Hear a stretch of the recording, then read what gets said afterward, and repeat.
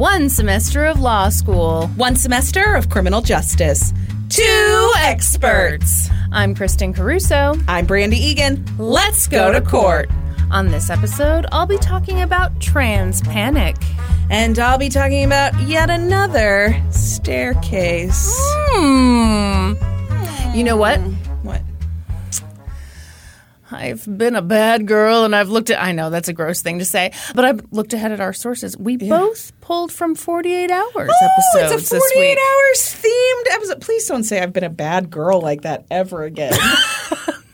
Okay, you know what? I tried to stop myself, but I couldn't. Should I spank you? Sign up for our Patreon to see Brandy spank me for saying I'm a bad girl. I am sorry. That was unnecessary of me to say. It was. Anyway. I'm going to file sexual harassment.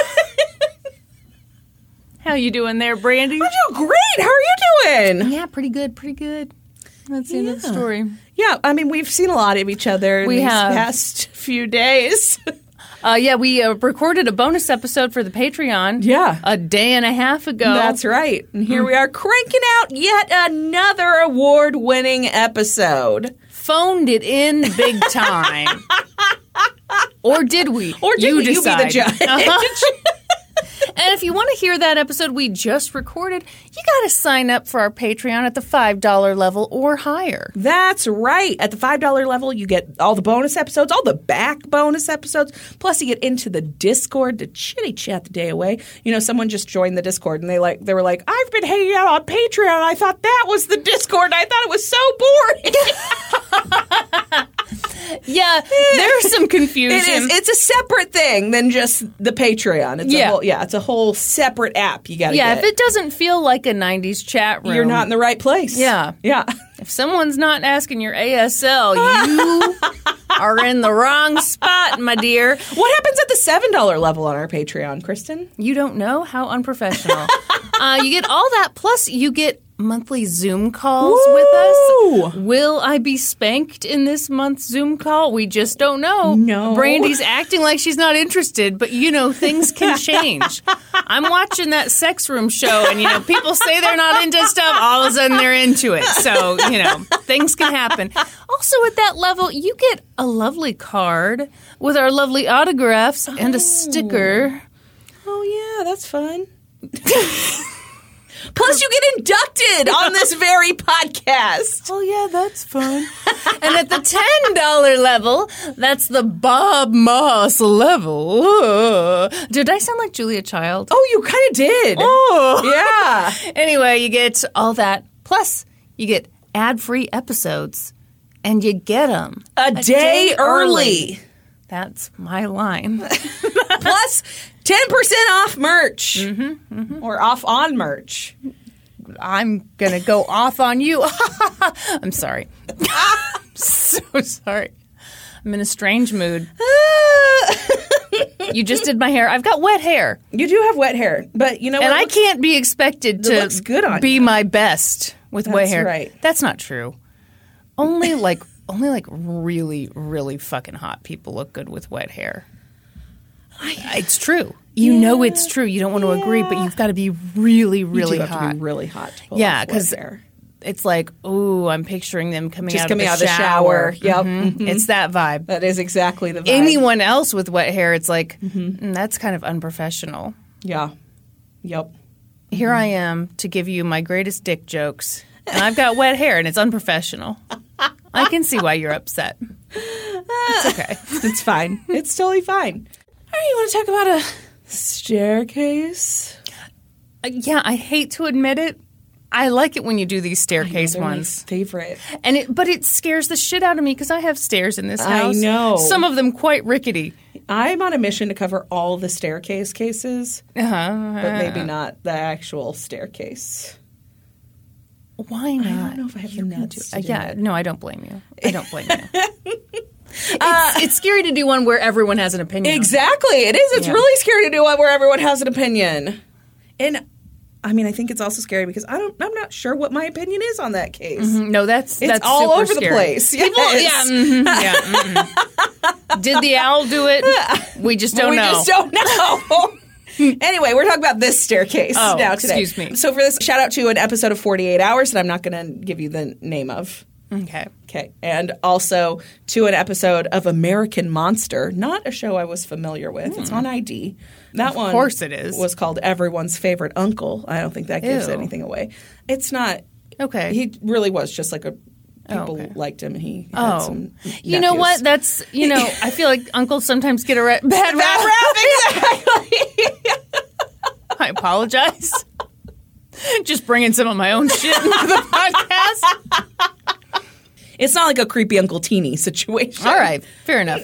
That's a bonus episode if you want the deep traumas in my family history. James Blackledge was minding his business just out for a nice motorcycle ride on the morning of July 21st, 2018. He was in an upscale neighborhood in Lake Wylie, South Carolina. Are you familiar with it? It's like right on like the North Carolina border, or just real close to the state line. Oh, I see. So I lived in North Carolina for a couple years, so I don't have to know like, all the cities. You live like on this in Missouri. You're familiar with Kansas. I didn't know how it worked. I've been everywhere. Yeah, okay. Sorry. Anyway, James is out for a motorcycle ride, and he kind of turned down a road, and he was taking in the lovely scenery. There were beautiful trees everywhere. Kristen. Shut up. You don't care about those trees. I know you see don't. a picture of the house involved in this and story. It's quite striking how beautiful the trees are. The trees were beautiful. Yeah. And they're very tall. I know. Why are they so tall? A lot of extra water. I don't know. There's sunshine. Yeah. People, and maybe... It's another thing. Sometimes when they put in these new housing divisions, they go in, they tear out all the trees, which I understand it's easier that way. But if you're doing it right, you're just, You pluck out a few, and then you nestle the house in the trees, which I believe is what was done in this area because they were newer houses, but lots of mature trees. By the way, would you ever do a motorcycle? No. Yeah. No, absolutely not. No. I feel like that'd be my... I mean, I don't even drive a car very well, so probably shouldn't be put on a motorcycle. Anyway. Okay, so James is on his bike. He's, living it up, watching the trees, whatever, and then he notices someone running toward him. It was a woman named Lana Clayton. She was running toward James, waving her eye. She wasn't waving her eyes. Are you sure? Positive. Back and forth? No, just waving her side arms. To side. As it turns out. Okay. Trying to flag James down. If someone was waving their eyes at me, I would stop. I just know that I'm going to fuck up this woman's name the entire time.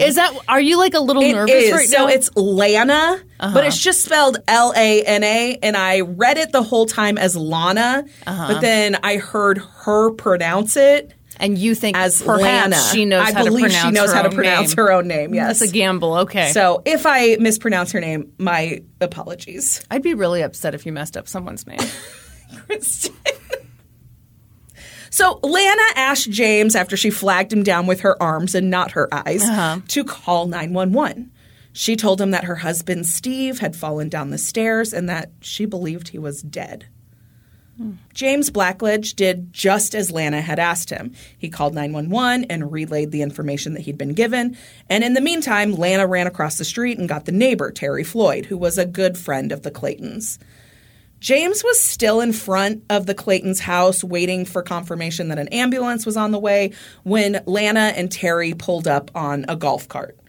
The neighbor, Terry, ran into the house. He was obviously in a hurry. He asked Lana where Steve was, and Lana told him that he was at the bottom of the stairs in the foyer. And then she sat down on the front steps and waited for the police to get there. James recalled on this episode of 48 Hours that he thought this was really odd. Not just because he had always thought it was pronounced foyer and Lana had said foyer. He seems kind of douchey. I'm going to be real with you. But because here was this woman who was seemingly distraught, so distraught that she would like flag down a random passerby, yet she just like sat down on the stairs rather than like going in with the neighbor trying to aid her husband in some way. Okay, so this is the part in every story where I'm always like, well, people react in different ways. And they do. Yeah. But, yes, she's drawing in all these extra people. Yeah. Yeah. A la Ramsay's. Gordon Ramsay. Gordon when he Ramsay, opens yeah. a new restaurant, Yep. he's always dragging in new That's people. right. It's the part of the secret to his success. Also, when you're covering up for your son who murdered your daughter, you know, yeah. have other people discover the body. Anyway, Anyway, that's just a contaminate theory. the crime scene, That's, you know. No, yeah, just theory. Yeah, it's 2018. She doesn't have a cell phone. She doesn't have a phone in the house. No, yeah, she had to flag down a stranger and then go get the people across the street. F that. This is not the 1930s. Right. A short time later, emergency crews were on the scene, and Lana explained to them that Steve hadn't been feeling well for the past 3 days. He'd been nauseated and dizzy, and she believed that he had a pretty severe case of vertigo. It was something he suffered from on and off, like, for several years. She said this time, though, it had been so severe that he'd basically been bedridden. But Lana Clayton was a nurse, so Steve was in good hands, right? Don't say it like that. He obviously wasn't when you say it like that. Lana told the police that she had checked on Steve that morning, but that he'd been sound asleep, so she'd made sure he had all of his necessities, which is not at all what I wrote in my notes here. What'd you write? Das all odd his necessities. We can't be more clear than that, That's okay, right. folks? So she'd set him up like a little table next to the bed with his Yeah, water. that's all odds and necessities. We know. We know exactly what that means. Das all the chapstick. That's right. And so she'd, set up his little table in their second-story bedroom, and then she'd gone out to mow the yard. When she came in sometime later, she'd found him at the bottom of the stairs. And she assumed that he'd fallen trying to go down them, get something from the first floor, maybe come out to find her. She told the first responders that she'd checked for signs of life. She'd actually tried to flip him over because he was like face down, and she'd been unable to. He's a pretty big guy. But she hadn't found a pulse, and that was when she had run outside for help. Not into like the kitchen to get the phone or like pulled her cell phone out of her pocket. But, people do weird things under stress. And I can't imagine anything more stressful than murdering your husband. So Right. This is a great example. Paramedics quickly confirmed that Lana Clayton was Had murdered her husband. correct. That's right. Steve Clayton, her husband. I'm going to of feel like 5 such years. a dick if I'm wrong. Steve Clayton, her husband of 5 years, was in fact dead. He was 64 years old. Steve Clayton was described by his loved ones as this kind of like loud, friendly, outgoing teddy bear of a man. He'd put himself through college working construction, and then he worked as a CPA for a time following his graduation from Florida State University. And eventually he started his own physical therapy business called Physical Therapy Resources, which he grew into a nationwide company with branches throughout the United States. Oh, dang. All right. He made millions. I'm sure he did. And he was able to fully retire in 1995 at the age of 41. Oh, The fucking dream, right? Oh, man. Can you imagine? Amazing. Brandy, Yeah. what if some creepy-ass billionaire offers us millions for this podcast? You think Elon Musk is buying? Oh, gross. Can you imagine? I mean, yeah, it'd be like he'd offer us some money. It'd be just like the Twitter deal. Yeah. And then he actually like listens to the podcast. Yeah. He's like, fuck this. No, I don't want it. And we're like, no, sir, you must. That's right. Let's go to court. Yeah, uh-huh. And then we lose because we don't have money. And Elon Musk has like all the money. Yeah. Yeah. Anyway, all right. I'm glad we explored that Right. fantasy for a minute. Anyway. After Steve retired, he spent his free time traveling the world. Oh, my like God. a dream he'd always had. He got super into like Eastern medicine. He did like acupuncture and stuff like that. Like he had it done on him. He wasn't doing it to people. Well, yeah. I mean, when you retire when you're 41, you're not doing shit. No, exactly. Yeah. And he enjoyed spending his time with his friends and his family. Steve's family said that he loved love. He was a romantic, like to the core, and he loved the idea of being in love. Mm-hmm. But as a result of that, he often didn't make the best decisions when it came to relationships. He was blinded by love. And science. Stop it. And by the light, as it turns Oh, my God. out. Everyone, she's so proud. She's so proud of herself. Anyway, so this decision making that he wasn't the best at kind of explained why Lana was Steve's 7th wife. Oh, my. Yeah.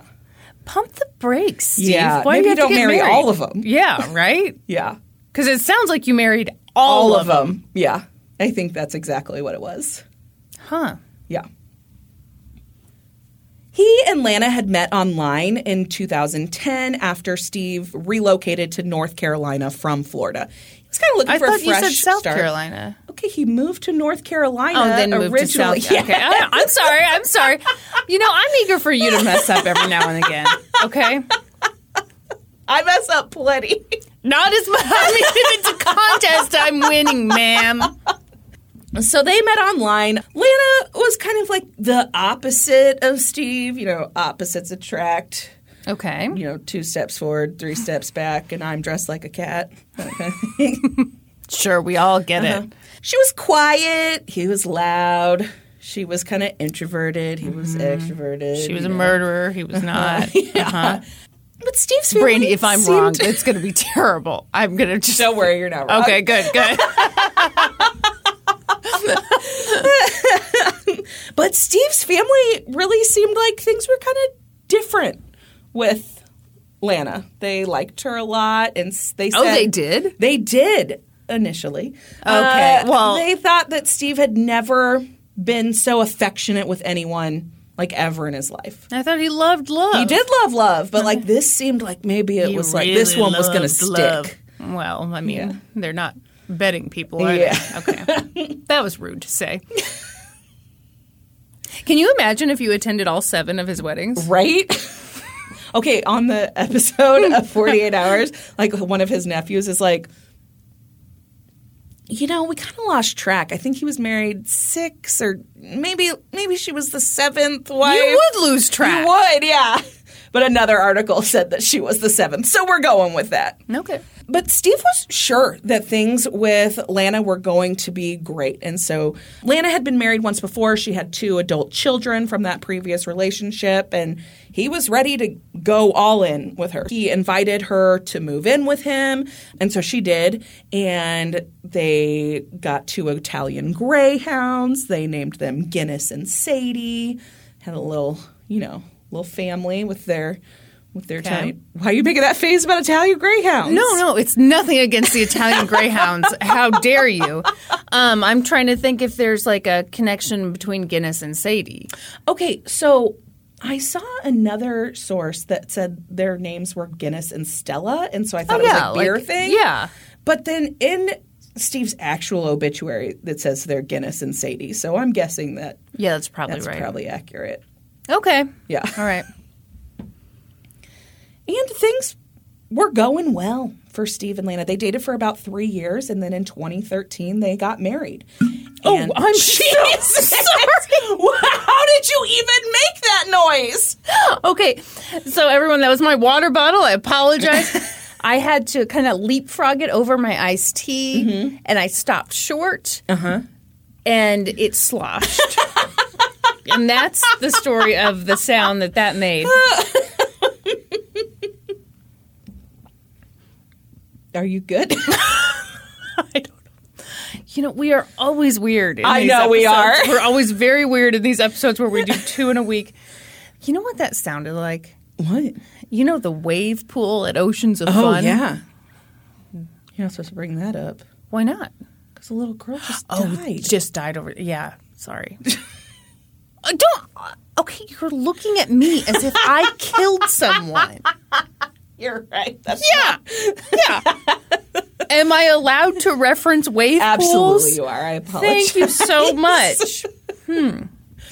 Anyway, in 2013, Steve and Lana got married and they moved to Lake Wylie, South Carolina.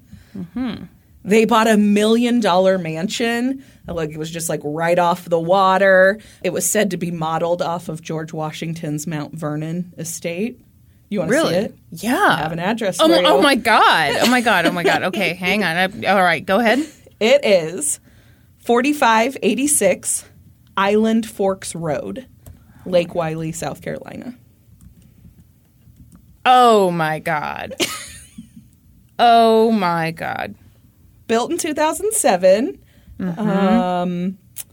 About 3,500 square feet. Got some pillars. Yep. It has a grand staircase Oh shit. just Oh. inside the front door. It's amazing how quickly I forget what we're doing here. I get sucked into these. Oh my gosh! know. Look at the butler's pantry. I know. Oh, this bathroom. Wait, what? I'm sorry. This bathroom. It looks like there's no door. It just. I think it's. I thought the same thing.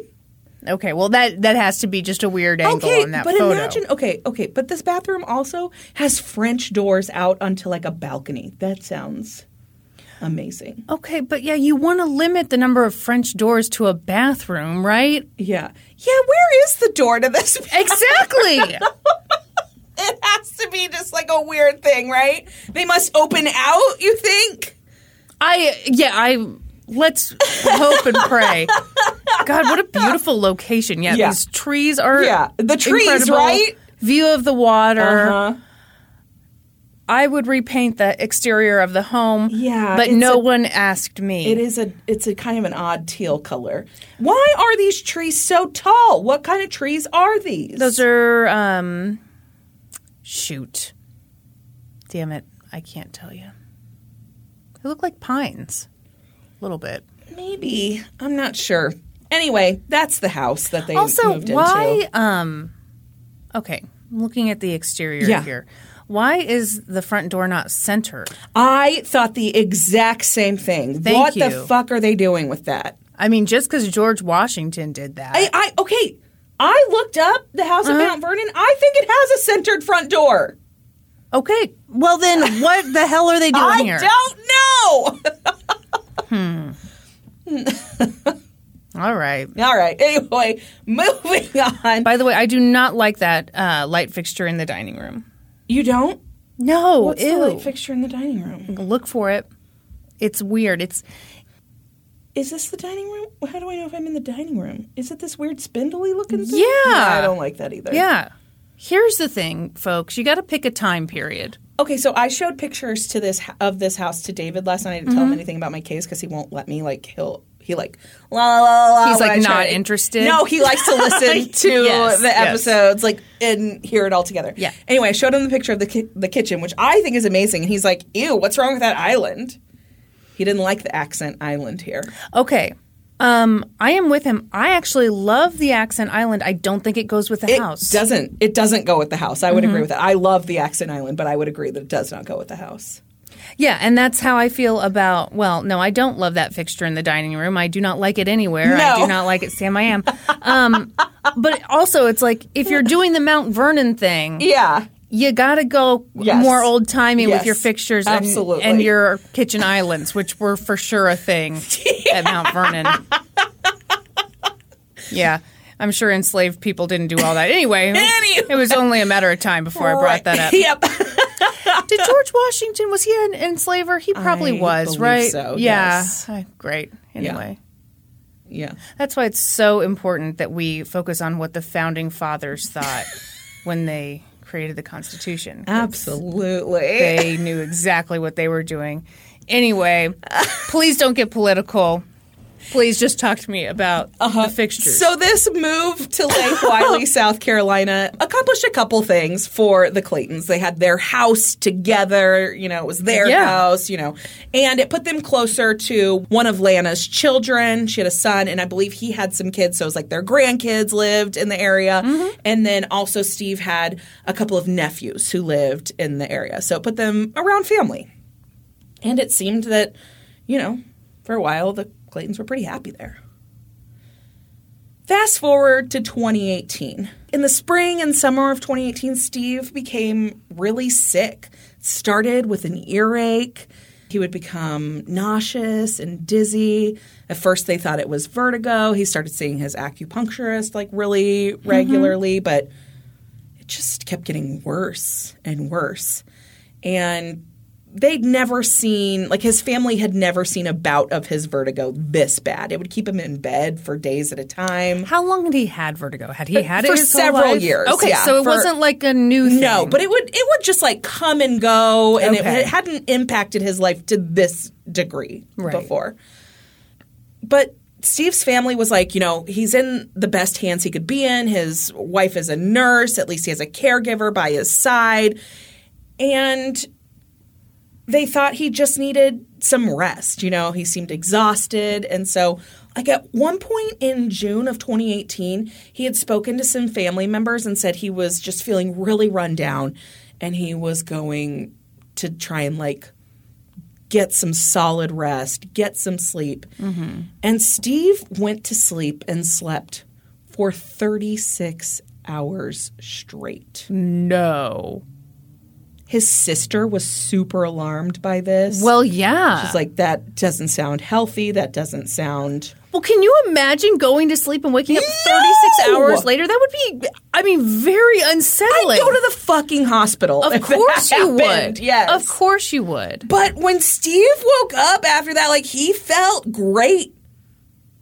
Oh, my. He felt like he was kind of back to normal, and he threw his big 4th of July party that he always threw. He was very into the 4th of July. Okay. And every year he threw big parties. They put out a dance floor on the property, played all kinds of music, did all kinds of fireworks, the whole shebang. Poke cake? Probably. Probably with the blueberries and I bet. Well, yeah. Duh. I mean. Yeah. If you have a 4th of July party and you don't do that, come on. Yeah. And Steve's family was so excited to see him this way. Seemed like he was back to his old self. And Steve's sister, Rosie was her name, she observed him with Lana, and she was like, things look really good between them. I think during this time of his illness, things kind of seemed up and down. Right. Maybe Lana was feeling like this wasn't what she signed up for. Or maybe she was thought disappointed she that would her attempts at killing him weren't earlier. successful. Yeah.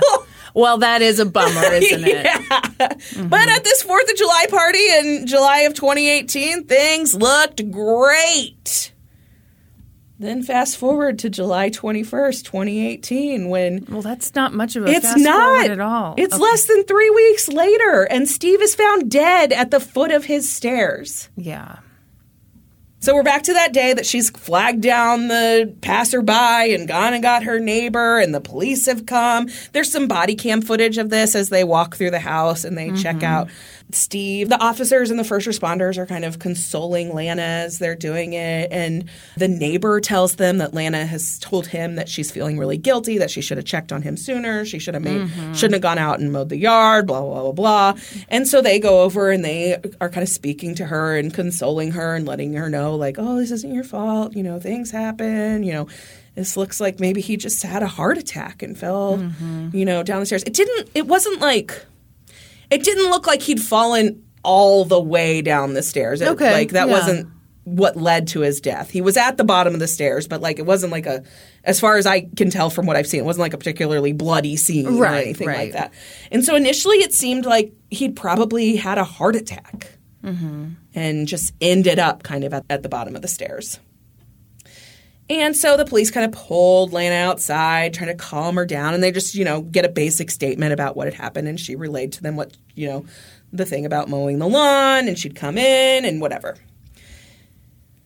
One of Steve's nephews, actually the nephew that they'd moved to the area to be closer to, was a police officer in a neighboring town, and he heard this call go out for emergency crews, and he recognized that it was at his uncle's house, and so he went there as fast as he could, and he gets there, and he goes in and he finds Lana, and she gives him a big hug. She's crying, and then he is like, okay, I got to see him, like where is he? And he goes into the house, and he goes and he sees his uncle, and he said that it was just like a super difficult thing for him to see this uncle that he always looked up to, and he looked not himself. His coloring was all off. And then, he was obviously dead. Yeah.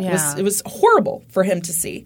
And so he kind of started like chatting with the first responders on scene, getting kind of the story from them. And then the coroner was called out. And the coroner, came in and said, nothing looks kind of suspicious here. And, this looks like we just have what appears to be just a really sad natural death. Yeah. And that's kind of how this was treated at that point. But the nephew, who was a police officer, his name was Nick French, he started like making note of things that seemed really odd to him about Lana's behavior. He thought it was really weird that she'd flagged down a stranger and run across to the neighbor's house. Why hadn't she called the police from inside the house? Why hadn't she used her cell phone? Why hadn't she attempted to administer CPR? She was a nurse. Yeah. He thought that was super odd. He also thought it was really odd that no one was able to find Steve's phone anywhere. So his uncle, he said, was never without his phone. Always had his phone. And so like in the early stages, that was like one of the things they were trying to like secure, like where are the phones in the house, whatever. And no one could find Steve's phone. To this day, Steve's phone has never been found. Shut up. They believe that Lana threw it in the lake to dispose of it. Wow. What would have been on there that would be incriminating? We'll get to that, but it's not what would have been on the phone. It's what Steve could have done with the phone. What? Are you just saying like he Googled stuff? Nope. Oh, I'll keep my pants on. All right. I get it. And then Nick overheard a conversation between Lana and the coroner. So the coroner was like, okay, have you guys talked about, had you had any conversations about funeral arrangements? Do you know where you want us to take the body? Do you have a funeral home in mind? And Lana was just kind of like sitting there, and she's like, I don't know. It's too much right now. I have no idea. And the deputy coroner at that point was like, okay, you know what? In the meantime, until you decide, we'll take Steve's body, we'll take it to the morgue, and we can, pull some blood samples. We can, run some tests. No, that's not necessary. And Nick was like, to Lana, he was like, I think we should do that. I think that's a great idea. Like, let's figure out what happened to Uncle Steve. Sure. And Lana like jumped up from where she was sitting, and she was like, no, that's not necessary. That funeral home down the street, the one that's right down the street, let's take him there. And we'll have him cremated. Yeah. And Nick was like, no, he doesn't want to be cremated. He wants to be buried in Florida. And Lana's like, no. He told me he wants to be cremated. So that funeral home right down the street. Let's take him there. No need to take him to the morgue. No need, to run any tests. I'm sure it was the heart attack, just like you guys say, totally natural, nothing to worry about here. Just as quickly as possible. If we can get him down there and get him cremated, that'd be great. Oh. And Nick was like, okay. oh, okay. And so at this point, Nick's like, okay, something is up. Yeah. And so he excused himself, went outside, and he called his brother Chris. And he was like, yeah, I think something's up. I think you should, like, get here as quickly as possible. Okay, Chris may have been Nick's cousin. I'm not sure that they're... I think... I'm not positive. I'm not sure. He's either a cousin or a brother. Or a close friend. We just don't know. Steve is also his uncle, so I assumed they were brothers, and as I'm saying that out loud. Oh, yeah, you're thinking that's not necessarily how that works. True. Exactly. Okay. Very good. All right.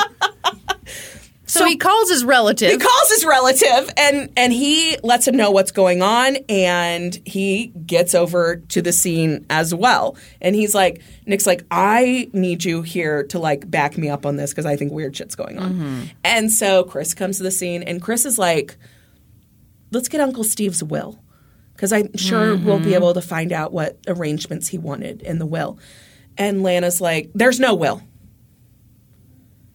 And Chris goes, No, there's for sure a will. I've seen it.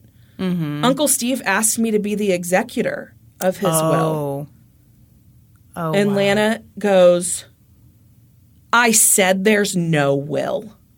And then she, stormed out of the house. You don't get to just say there's not a will. Yeah. That's interesting. I'm sorry. I'm going to put my socks on because I'm... Go ahead. Because it's on account of your wet hair. Yeah. Which is very sexy. Mm-hmm. You're picturing me coming out of the shower. The sexiest wet hair. Okay. Hop to it. I'm very interested in what's happening. So that whole exchange happens, and Lana storms out of the house, and then Nick and Chris are like, what the fuck is going on? And so they call Steve's sister Rosie and, like, fill her in. She's very upset, obviously. Mm-hmm. She's crying. And she's like, I haven't been able to reach Steve in 3 days. Oh.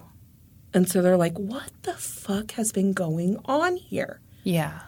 And so they decide to go, like, through the house, like, just, like, take a lap through the house, see if they see anything kind of out of the ordinary. And so they go upstairs to the primary bedroom where Steve was like, had been holed up for the previous 3 days dealing with his vertigo, according to Lana. And they find that room in such an alarming state that they're like, okay, this is something seriously wrong is going on here. The mattress was soaked in urine. Oh, my God. It was as if Steve had not been able or been allowed to get out of that bed in days and had not been cared for in any way, which they said was completely out of the ordinary. Like, Steve was like a neat freak. He kept his house like very, very clean, very put together. Well, and even if you're not... Yeah. For your mattress to be soaked in urine. Yeah. And your primary caregiver is a nurse. Mm-hmm. And so they kind of confronted Lana about this. And she's like, when his vertigo's really bad, this happens. He's unable to, have full control of his faculties. And sometimes he'll wet the bed. Yeah. But a mattress being soaked in urine is that's different than somebody, Because if somebody's really ill and they wet the bed, you change the bedding out. They get an adult diaper to wear when they're having these bad spells. You don't just leave them in on a urine-soaked mattress. Yeah. Ugh. So they began to form a theory that, like, Steve's phone had been taken away from him so that he would have no way to reach out for help, and that Lana had done something to him over the course of these 3 days to incapacitate him. Yeah. So Nick and Chris, the two nephews, make these discoveries. They start forming this theory that something's going on. They go back downstairs, and Lana's now in the kitchen, and she's talking to some of the investigators, and she's kind of explaining to them why she doesn't think an autopsy is necessary or why they should do one. And she's like, okay, really? This is in Steve's best interest because Steve is a habitual drug user, and I just don't want that information to come out in his autopsy and for that to be like the thing everybody remembers about him. And Nick and Chris hear this, and they don't say anything at the time, but they're like, there's no fucking way that that's true. Yeah. Like, we would know if that was going on. That's never been mentioned ever, like, in his life. Right. They're like, there's some reason she does not want an autopsy here. But they decided not to say anything that day. I believe they did arrange for the body to be taken to the morgue rather than the funeral home because they knew, like, once it gets to the funeral home, you've got, like, it's a done deal. Right. Like, the cremation happens super fast. And if that happens, like, we've got nothing. And so they leave that day. But then they get together with Rosie, Steve's sister, and they all together call the police, and they're like, something is wrong here. These are the things we've noticed, like Steve always had his phone, and we've been unable to get a hold of him for days now. The mattress to be soaked in urine like that. For her to say that this is all his vertigo, like this isn't adding up. We really think a death investigation needs to be done here. And an autopsy needs to be done. Yeah. And so the police agreed. And they did an autopsy, and the autopsy came back kind of inconclusive. He hadn't had a heart attack. His heart looked fine. There wasn't anything remarkable on his autopsy. Okay. Nothing that signified a cause of death. And so they had to wait weeks for a toxicology report to come back. And when that toxicology report came back, they found out that what Lana had been telling the police or the detectives or whatever was not true. There was no hardcore drugs present in his system. There wasn't really anything of note other than there was one chemical found in his blood that the coroner wasn't familiar with. It was tetrahydrozoline. The coroner hadn't heard of it before. In fact, she had to look it up. She didn't know what it was. Yeah, I know. That's what it means. That's exactly what it means when someone wasn't familiar with it. She didn't know what it was. So she had to look it up. Because she didn't know the definition of the word. Correct. It was the active ingredient in eye drops. Can you OD on eye drops? You sure fucking can. Really? It says right on the bottle, do not ingest, can be fatal. Oh my gosh. But I mean, you'd have to, like a ton, right? No. Really? Not that much at all. It turns out that tetrahydrozoline is readily available. It is sold over the counter. Anyone could buy it. And it is tasteless and odorless. Tasteless and odorless. Wow. Completely undetectable by, Well, I hope no murderers are listening. It. All right. And it's not typically looked for on a standard autopsy. Oh, gosh. When they got the toxicology report back and the coroner looked at, this chemical that was in it, this tetrahydrozoline, she then looked at the concentration of it, which was 68 nanograms per mils. Really? Kristen? Oh, no, that's so many mils. Or, I think so many nanograms. And bananagrams. On this episode of 48 Hours, the coroner's explaining this, and the host, Peter Van Zandt, goes, What's that mean in English? Oh. And she's like, it means I'm really worried. Oh. That's a lot. That's a good clip right there. Yeah. So it turns out that this poisoning by tetrahydrozoline has kind of become popular, for lack of a better word. Well, I'm sure it has. Since the movie Wedding Crashers. There is a scene in Wedding Crashers where they use on spike Bradley Cooper's Yeah. drink with it to make him shit his pants, essentially, which could be a side effect of a small amount of THC, as tetrahydrozoline is Think commonly of how known. different that movie would have been if they'd killed him. No kidding. So yeah, a small amount of it, a couple of drops, can cause nausea, vomiting, diarrhea. Higher concentrations of it can cause dizziness, confusion, reduced heart rate. Basically, the way it gets your red out of your eyes is it makes your blood vessels contract so they're smaller. Uh-huh. And so if it does that on a large scale Oh. in your body, Oof. it slowly causes respiratory depression, which then results in death. So they get these results back and they're like, okay, so how did he get Visine in his system? So they go back to the house and they, look at that area that she'd had set up with it for him, his little table with his drink and his meds, and sure What'd you call enough, that? I can't remember now.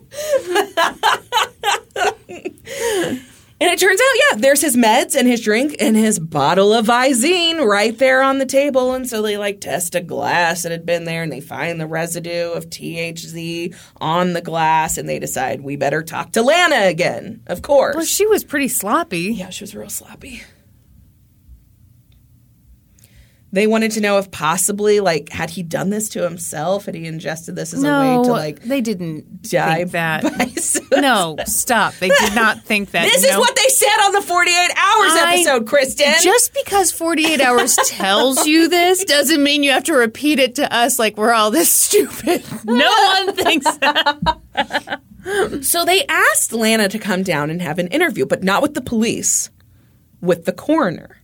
And so they sat her up in a little room, but they had the police sitting behind. Oh, sneaky. Oh, it was sneaky. very sneaky. They set up cameras and they just let her think it was just a fun little conversation with the coroner. Oh, yeah. One of those. I often have fun little conversations with the coroner. I mean, you probably would. You would probably love to talk to would. a coroner. Yeah. And so they sat her down, and the coroner was like, we've got a couple of questions. Let's, go over some things. We've gotten the toxicology reports back, and, there's some odd things in there. We're just trying to find out maybe how those got there. And so she mentions that they found tetrahydrozoline in Steve's blood. And Lana's reaction to that was like, oh, yeah, that's Visine. What? Yeah. Lana? Uh-huh. And so the coroner's like, yeah, so Very good, it is. You're familiar with it. And she's like, oh, yeah. So Steve puts a couple of drops of Visine in his coffee every morning to help him take a shit. No. No! They make actual medicine. Medicine for that. Yeah. Yeah, you can take Miralax every day. It'll help you. Yeah. Yeah, so she's like, no, he puts a couple of drops of Visine in his coffee every morning to help him have a bowel movement.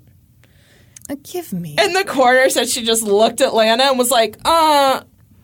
And how long has he been doing that? And Lana said, oh, he's been doing that for years.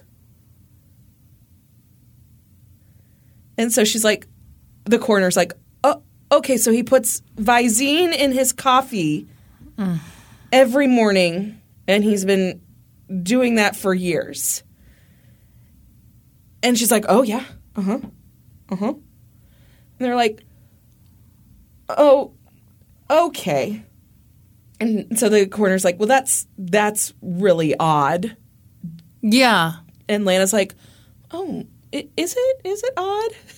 Yes, it's odd. At that point, the detectives who were in the next room, listening, like, and whatever, they came in and they were like, hi, we're detectives with the York County Sheriff's Office, and, don't worry, you're not in any kind of trouble. We just want to clear some stuff up with you, and also we're going to read you your Miranda rights right now just so that, everybody's clear about what's going on here. And well, you've got to be real cool to pull that off as like a casual little thing. Yeah. So How'd she react? She was like, I'm just, what?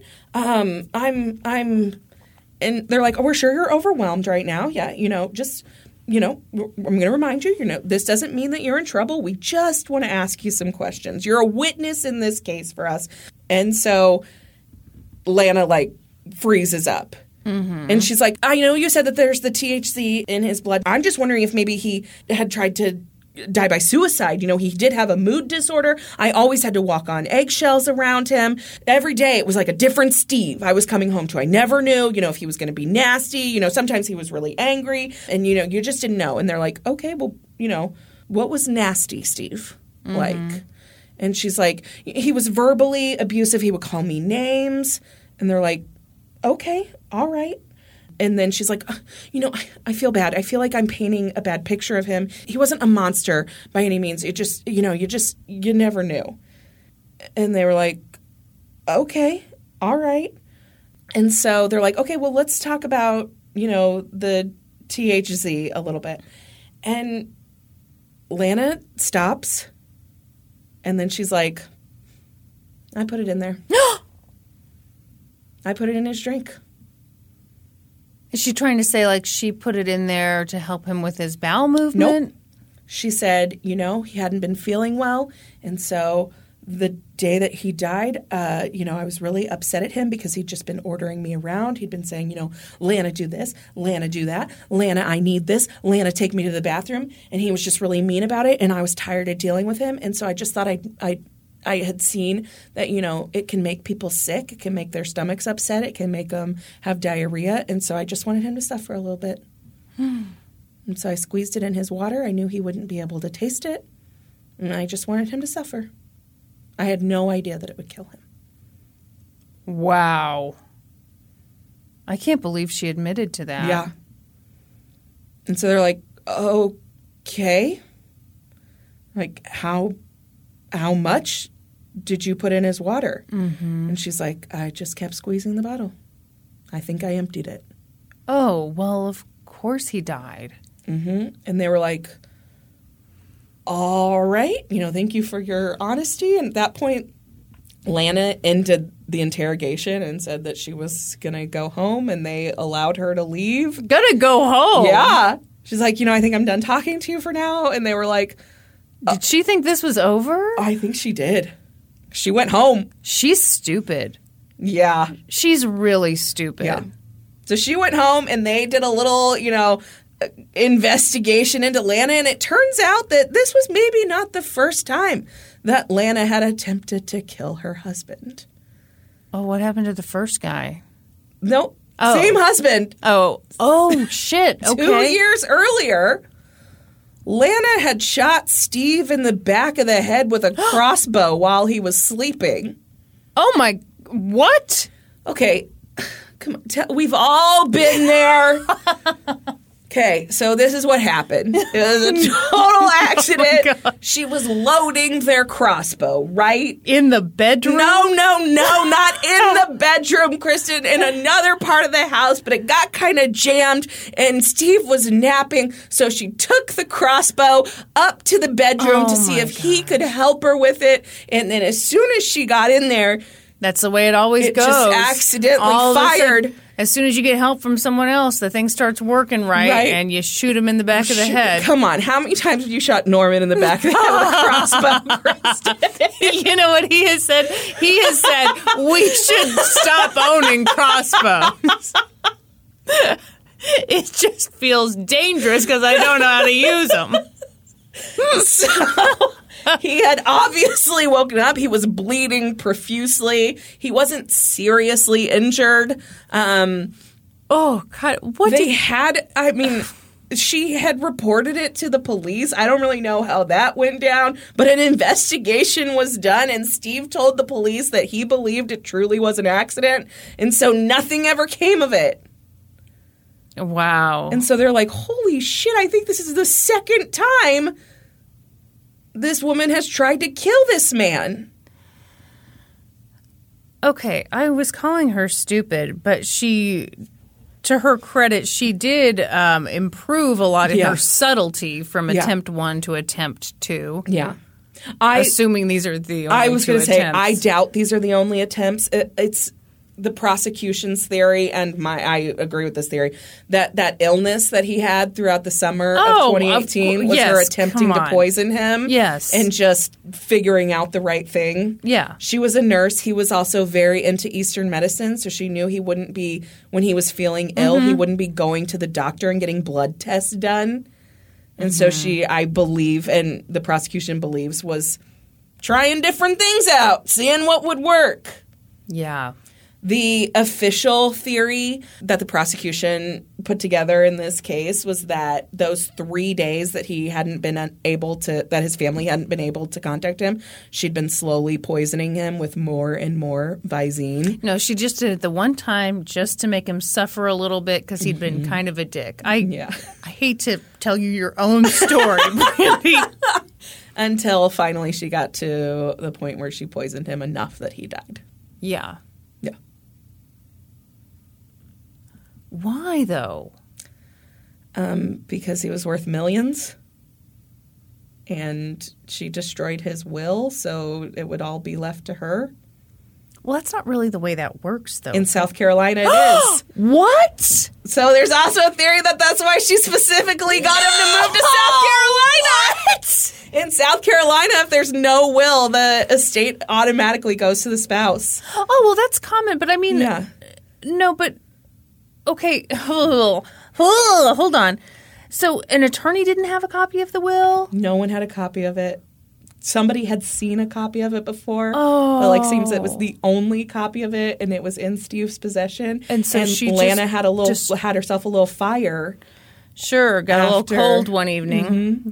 They had, you saw the pictures. They had a nice little fire pit there on the property. I mean, they really did. They did.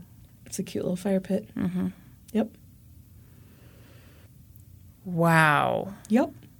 After this day that Lana left the interrogation where she admitted that she had put it in the Visine in Steve's water but had only done it because she was annoyed at him and he was being kind of mean to her. I'm still so amazed she admitted to that. I know. This kind of thing is really hard to prove. Yeah. It would have been very difficult to prove. Very nice of her to help him out. Okay. So after that day, they do this investigation. They find out that this crossbow incident happened.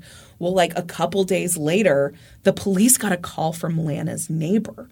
And they said, I went over to check on Lana and there was a suicide note on her front step. And so the police came and they broke down the door, and Lana had taken a bunch of pills and she turned the gas on the stove. Oh. They rushed her to the hospital and they were able to stabilize her. And after she was released from the hospital, she was taken into custody and charged with murder and tampering with a food or drug product. Yeah. Yeah. Lana's Tylenol case. Did I tell that one when you... yeah, that was when I had London. You ducked out to have a baby. It kind of left me in the lurch that day. I did. Yep. I remember that. Ooh, I'm going into labor. That's a Patreon bonus episode. It is a Patreon bonus episode. Lana's trial was set to begin in January of 2020, and at the last minute, Lana took a plea deal. She agreed to plead guilty to voluntary manslaughter and tampering with a food or drug product. She insisted that she had never tried to kill Steve, that it was just she wanted to give him an upset stomach. She wanted to give him diarrhea. Her stories about how his mood was unstable and how he was mean to her kind of escalated throughout the case of this, to where at the time of her sentencing, she was claiming that he was physically abusive to her, which is possible, but who knows? At her sentencing after she entered the plea, and accepted the plea deal. The prosecution kind of laid out their theory that I had already told you, that she'd been poisoning him over a significant amount of time and trying to figure out what would work the best. And over those 3 days that his family had been unable to reach him, she'd gotten rid of his phone and she'd poisoned him, giving him more and more of the Visine until she'd managed to kill him. Okay, so the phone. Yeah. Are you going to tell me the deal with the phone now? Yeah, the deal was that she was making him sick, and so he couldn't reach out to his family and ask for help. She got rid of it. Okay. That's the theory, is that she threw it into the lake so that he would be unable to reach out to anyone for help. Oh, that's dark. Yeah. That's really dark. It's really dark. Yeah. Because, if he's bedridden. His family said he was never without his phone. Yep. Yeah. And they were never able to recover his phone. Oh. At her sentencing, Judge Pale, I don't think that's right. I bet his name's probably Paul.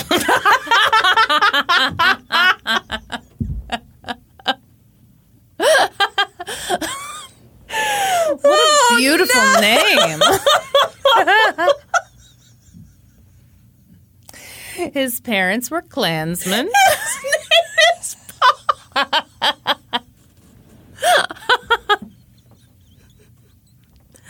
Oh, little baby Pale.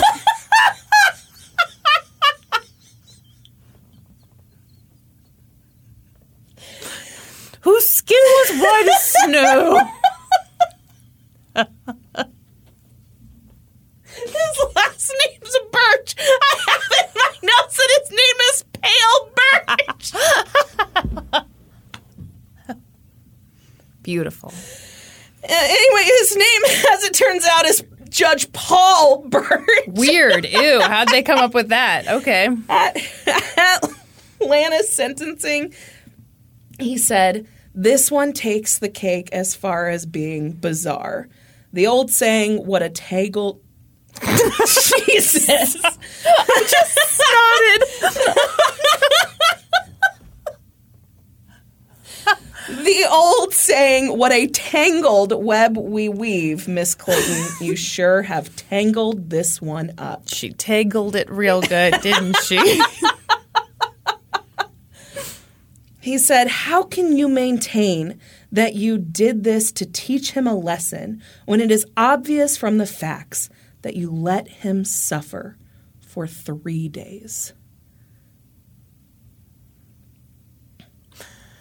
Yeah, no, she's just a big creepy murderer. I mean, yeah. Don't know what to tell you, Pale.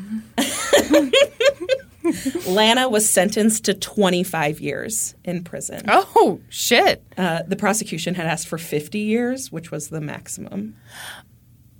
Okay, voluntary manslaughter. voluntary. Okay. Yes, voluntary manslaughter and tampering with a food or drug product. How many years did she – do you know how many she got for tampering with a food or drug? I don't know how it breaks down. Okay. That's interesting. It's more than I thought. It is more than I thought, too. Yeah. Before the judge had imposed her sentence, Steve's goddaughter had given like a victim impact statement and had asked the judge not to be lenient. She said, Lana Clayton has fooled a lot of people. Don't let her fool you, too. Steve Clayton was buried in Fort Lauderdale, Florida, just as he had wanted. And that's the story of a poisoning, as it turns out, not a staircase. Wow. Switcheroo. What you gonna do? It's a switcheroo. Pretty good, Brandy. Pretty good. That was very interesting. Yeah. So the 48 Hours episode goes into this a little more at the end of this, that there's a lot of concerns about Visine being so readily available. Well, sure. Because it's odorless, it's tasteless, and it's so readily available that people could be doing this left and right. And that scene in Wedding Crashers has led people to believe that it's not as dangerous as it actually is. Yeah. Oh, God. Yeah. Yeah, it's funny. So I'm thinking about, what is it? It's antifreeze, right? Oh, yeah. That used to be sweet for a while. And so killers would put it in Gatorade, and it would be a bad thing where like kids would get a hold of it and drink it, and so they changed the taste of it. But probably a product you put in your eyes, you probably can't. There's probably not. Do we want to live in a world without Visine? No, it gets the red out. This is not sponsored by Visine, obviously. Obviously. All right. You ready for a really sad story? No, it sounds like it's going to be super depressing. It's going to be awful. I am sorry. Oh, God. Okay, so here's the thing. I was like, I don't know that I've ever done a story about a trans person on this podcast. I really don't think I have. No, I don't think. And so I was like, well, I'll do one this week. Turns out trans people get murdered a lot. And are treated terribly as a whole in this country. So. Yeah. So if you're looking for a light story about a trans person involving the justice system. This isn't it. No. Okay, great. And, I mean, good. If you find one, send it to me. Maybe. Absolutely. Anyway, so yeah, just buckle up. Nice and depressing. Are you enjoying your beverage today? I am. Everyone. Okay, I'm not an energy drink person. Brandy is and Norm is. Drinks, yes. And so Norm offered her one of his, and she was like acting like these things. Energy drinks are really expensive, so no, he didn't need to waste one on me. Okay, it's not wasting to give a friend a beverage. What are you talking about? I am enjoying it very much. How much do energy drinks run you? Usually they're like a couple bucks a can. Oh, well, okay. I mean, it's not wasting to give. I brought this perfectly good free water with me. Wow. Yeah. Oh, look at you with that thing. You guys probably aren't going to be able to eat dinner tonight. No, we can't pay the mortgage because Norm gave away our most valuable possession, an energy drink. Drink up, Brandy. Hope you enjoy it. Okay, shout-outs to an episode of 48 Hours titled The Life and Death of Nikki Kuhnhausen. Great episode. Also, after I watched that episode, I was like, I wonder what else is out there. Well, it turns out there's a whole ass podcast about this case called Should Be Alive. So, I mean, when I tell you I binged that thing, there's 7 episods. I was going to say, you only had like a day to research I am a champion. Yeah. I was in such a terrible mood yesterday. Well, yeah, because you were just like listening to that the whole day. I mean, it's a great podcast. I don't mean that, but like, obviously, I mean, I'm talking like a hardcore binge of just a really sad story. But I was like, what if they've got good info? And they did have good info, and now I'm sad. Anyway, I'm glad we're about to just do this thing. All right, here we go. I think you've stalled as much as you can. I really have. Tell me how you're doing today. Okay. Nikki Kuhnhausen knew who she was. Identity issues can be hard for a lot of trans people, but according to Nikki's family, she was always very clear about her gender identity. And okay, there are like the cutest pictures on earth to prove this. In one picture, she's like very young and she's wearing a tiara. Obviously, why wouldn't you? Yeah. In another picture, when she's very young, she's got on this big blonde wig. And her mom said that it was because like the babysitter was a hairdresser, had a bunch of wigs, and Nikki just could not help herself. At one point, judging by the photos, she looks like she's maybe 4 or 5. She broke her arm. And when she was asked what color she wanted for her cast, she said pink. So the deal is, like, Nikki had a pretty big blended family, and her brothers hated that she had a pink cast and kind of gave her a really tough time. But her mom, Lisa Woods, was like, hey, it's her arm. It's her cast. I don't care. So she let her get the pink cast. By all accounts, Nikki's mom and dad were very supportive of her and very accepting of her. They understood that from a very early age, she identified as a girl. But her childhood wasn't easy. Her parents divorced when she was young, and her dad was kind of in and out of prison. Her mom had substance abuse issues. So there was a time when Nikki and her siblings were in foster care. But, I mean, Nikki was like a tough cookie. And that's what her friend said on this 48 Hours episode. I have to agree. She was also a ton of fun. Her mom, Lisa, said that when Nikki was in the 6th grade, she decided to be Nikki all the time, not just at home. So she started dressing like herself. Yeah. Which I can't fucking imagine how brave you have to No, be. I mean, that's exactly what I was thinking. Like, this is the wildest story to me. Yeah. How difficult that must have Yeah, been. I love that her parents were so accepting.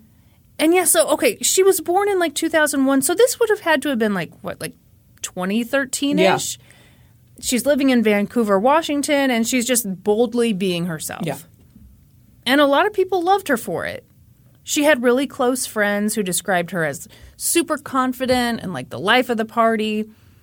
And as Nikki got older, she found her passion. She got super into makeup. Ooh. Like very into makeup. She loved hair and makeup. In fact, when she grew up, she wanted to be Nicki Minaj's hair and makeup artist because she was obsessed with Nicki Minaj. She posted all this stuff on social media of her doing little tributes and stuff. It was really cute. She was also good at makeup. Kids these days posting all the selfies. Yes. And I gotta say, her eyeliner was The always stuff just. people can do with makeup, it just blows my mind. Also, she had great cheekbones, but who cares? Not me. Not Shut jealous up. at all. No. I want round That's cheeks. exactly right. That's what's the hot new thing. Yeah. Chipmunk cheeks. Yeah. You know, people are all about those chiseled cheekbones, but that'll change. Yeah, that's right. Fashions will change. Saw it happen with butts. And, cheeks are the butts of the face. That's right. Nikki had some pretty serious struggles, and those really came about in high school, it seems. Her friends said that she became addicted to meth. She got into fights at school. She stopped going to school quite as frequently. There can be a lot of different reasons for that. Her mom said she didn't go sometimes just because her eyebrows didn't look right. She had to get things right. We've all been there. Well, it's funny. It's like that did make me laugh. But I was looking at, I kind of wanted to add in some statistics. So I started looking into it. And the Human Rights Commission did this study where like half of trans kids can't go to the bathroom they want to go to in their school. Yeah. And it's weird to say that I hadn't thought about that in relationship to her not wanting to be at school. Yeah. But my God, of course. Absolutely. If you can't go to a bathroom, Yeah. you're probably already dealing with a bunch of social shit that you don't want to deal with. And then you've got something really basic like that. Yeah. Ugh. Anyway, and I don't know that that was the case for her, but I mean, probably, right? Yeah, I'm sure it was. Yeah. So, she's getting into drugs. Her friends said that she was getting a little harder to get a hold of. And once when she was 16, Nikki went to her mom and told her, I don't think I can do my homework without being high. Wow. Yeah, I don't know. She obviously had a problem, but I'm really amazed that she was able to be open with her mom about it and get help. In the 48 Hours episode, they said that there were many attempts to get Nikki into rehab, but nothing seemed to stick. So to me, that doesn't sound like she actually went to rehab, but, there sounds like there were a lot of conversations about it. And in 2018, Lisa got a call from a detective. He said that Nikki had been shot 6 times. Oh, my gosh. Lisa, of course, freaked out. She rushed to the hospital, and Nikki was there hanging out with friends and taking selfies, and her makeup was impeccable. What? I mean, yes. Yeah, She really had been shot 6 times. Oh, my gosh. I'm hearing this story for the first time, and I'm like, okay, well, obviously somebody messed up here. No, she really was shot 6 times. This happened at night, and she'd fled and knocked on like 3 different houses to try to get help. Finally, someone helped her and called an ambulance. And just by some sort of miracle, the bullets had missed all the important shit. Oh, my gosh. As any doctor would say. That's exactly what doctors say. Yeah. What you've got here is important shit. And you're very lucky because the bullets all missed that important shit. Yeah. Yeah. Boy, I'd feel very at ease if my doctor talked to me like that. Yeah. I bet I could be on that hospital show that I told you all about last episode. Children's Hospital. No! The fact that Nikki lived through that was a miracle. Okay. She told her mom that she'd been shot because she'd gotten into an argument with a guy about drugs, which, again, I was like, I mean, wow. It's a lot of honesty. Yeah. I thought it was really interesting. In this podcast, they didn't mention that. Instead, a friend said that she thinks that the shooting happened because Nikki was transgender, but Nikki refused to talk to the police. She refused to tell any of her friends or family who shot her. So the guy who shot Nikki was never apprehended. Wow. I'm kind of inclined to go with the friend on this one. Yeah. I thought it was interesting. In the 48 Hours episode, Lisa was interviewed a lot, and she talked about how Nikki was very accepted at school. She talked about how, she was so good at makeup and all the cheerleaders wanted Nikki to do their makeup. But in the podcast, they also interviewed her brother. They interviewed her friends, and her brother was like, I would get into fights all the time at school because I was beating up people who were being mean to Nikki. Right. And so I wonder if Nikki held some stuff back from her mom to protect her mom a little bit. Yeah, I think that's probably very likely. And especially because trans people are so often targeted for violence, especially trans women. I mean, it wouldn't surprise me. Yeah. Anyway, hang on tight. This story gets even more fun. Great! Yeah. So Nikki kept living her life. She lived a pretty transient life. She crashed on friends' couches. And this feels like the right place to mention that according to the Human Rights Commission, 40% of homeless youth are LGBTQ+. Yeah. But she always kept in touch with her mom. Lisa worked at Walmart, and they would talk on the phone before her shifts, and they'd text. I mean, they were just always in contact with one another.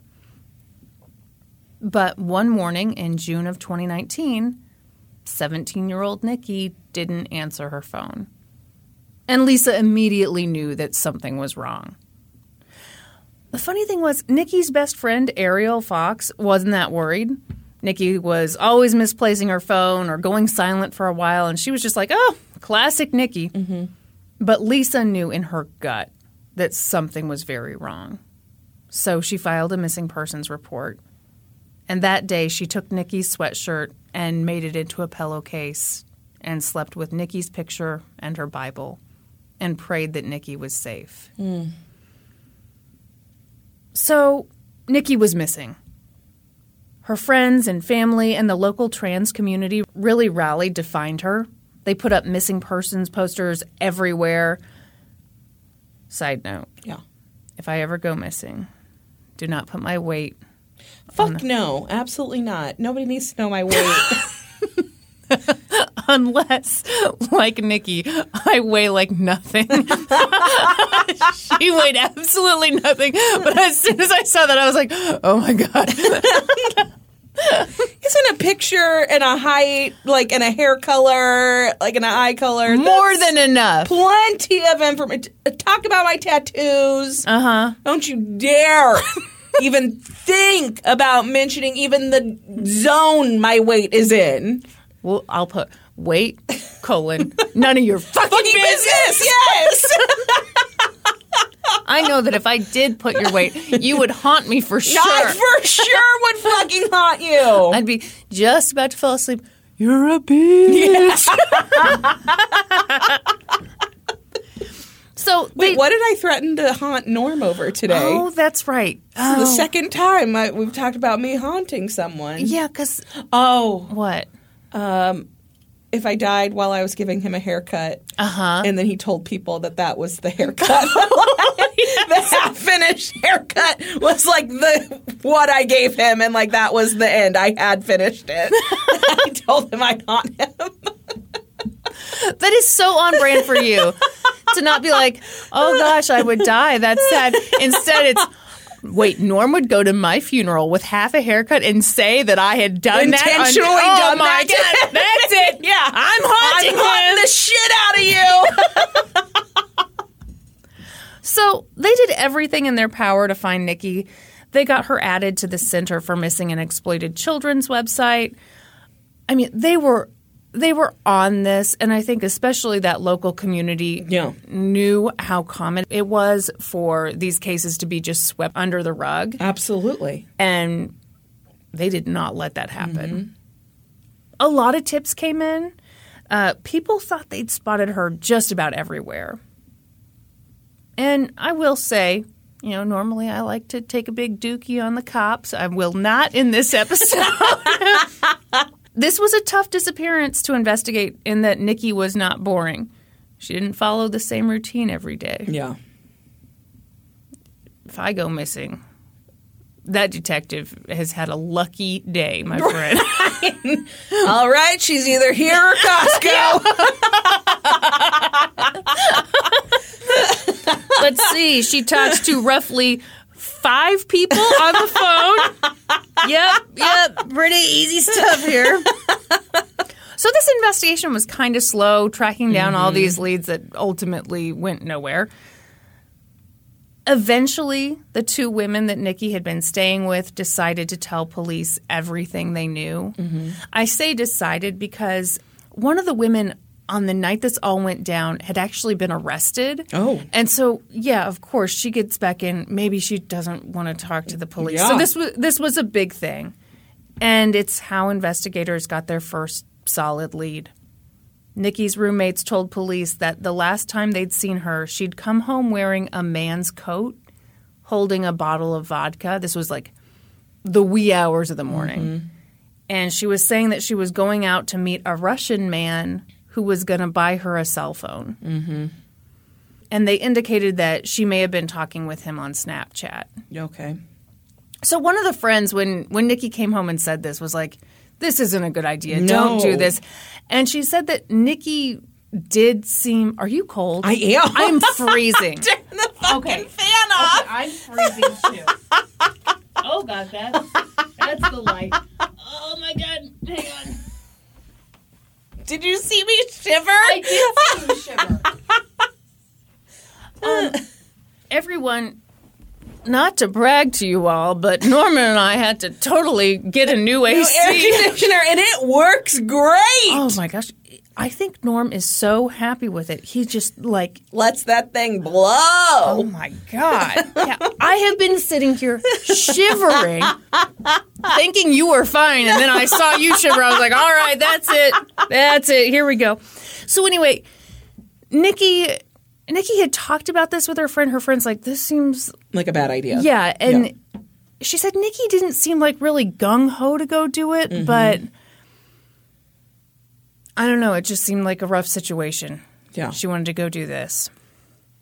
So, okay, this next part took a while because blah, blah, blah, paperwork, Snapchat, will you give us everything? No, we won't. You got to do the blah, blah, blah, blah, blah. Yeah. Do you get it? Yeah, they needed a subpoena. We're not going to give you anything without a court order. Also, it was really, really cute. On 48 Hours, they explained that Snapchat is a social media site. Yes. Which I want to be snarky, but I don't know much more than that. So. Eventually, they discovered that Nikki had been messaging with a 25-year-old man named David Bogdanoff. And he'd come to pick her up at 5:30 in the morning on the day she went missing. Yeah. That's concerning. So he obviously seemed like exactly who they needed to talk to. But they couldn't find him. They called his phone. They left him messages. They even sent him messages on Snapchat. Nothing. But did they send it like from a police account? Yeah. Or did they? Yeah. I think Well, so. I mean, maybe you just Yeah, but set I mean- a fake account, like pretend you're a hot girl. Okay, I'm going to be honest. That's initially what I thought. But then on the podcast, they go into more detail. And the detective did, I mean, it would scare the shit out of me. It was like, hey, buddy. I'm shaking in my boots right now, Kristen. Hey, The way you said, hey, buddy, just now. Yeah. Woo! Yeah. That's like, I know what you did. I almost bent over and spread them just because, like, That's enough. It's a family podcast. They talked to his brothers, who, I mean, you would think he'd be pretty close with. They all worked together. It was like a family construction. they were able to get in contact with his brothers? Yeah, what? Well, You're going to have to use your words. no, that's a very clear thought just now. Well, surely then they're, like, covering for him, right? Oh, my. Oh, no. Yes. No. How dare you? Yeah. Yeah. They were like, oh, yeah, I don't really know. I haven't seen him for a while. Haven't seen old Davy in a hot minute. Is his name David? Yeah, it sure Okay, is. great. Yeah, we're just not very tight. Don't see Work each other. together every day, but Not so much lately. At some point, and I think this took a while, investigators figured out that David had fled the country. what? Oh, excuse me, gone on vacation. Oh, Yeah, to where? totally normal thing. Hang on here. Just a few hours after Nikki was last seen alive, David took a very last-minute trip to Ukraine. He got a one-way ticket. Nothing suspicious about that at Right. all.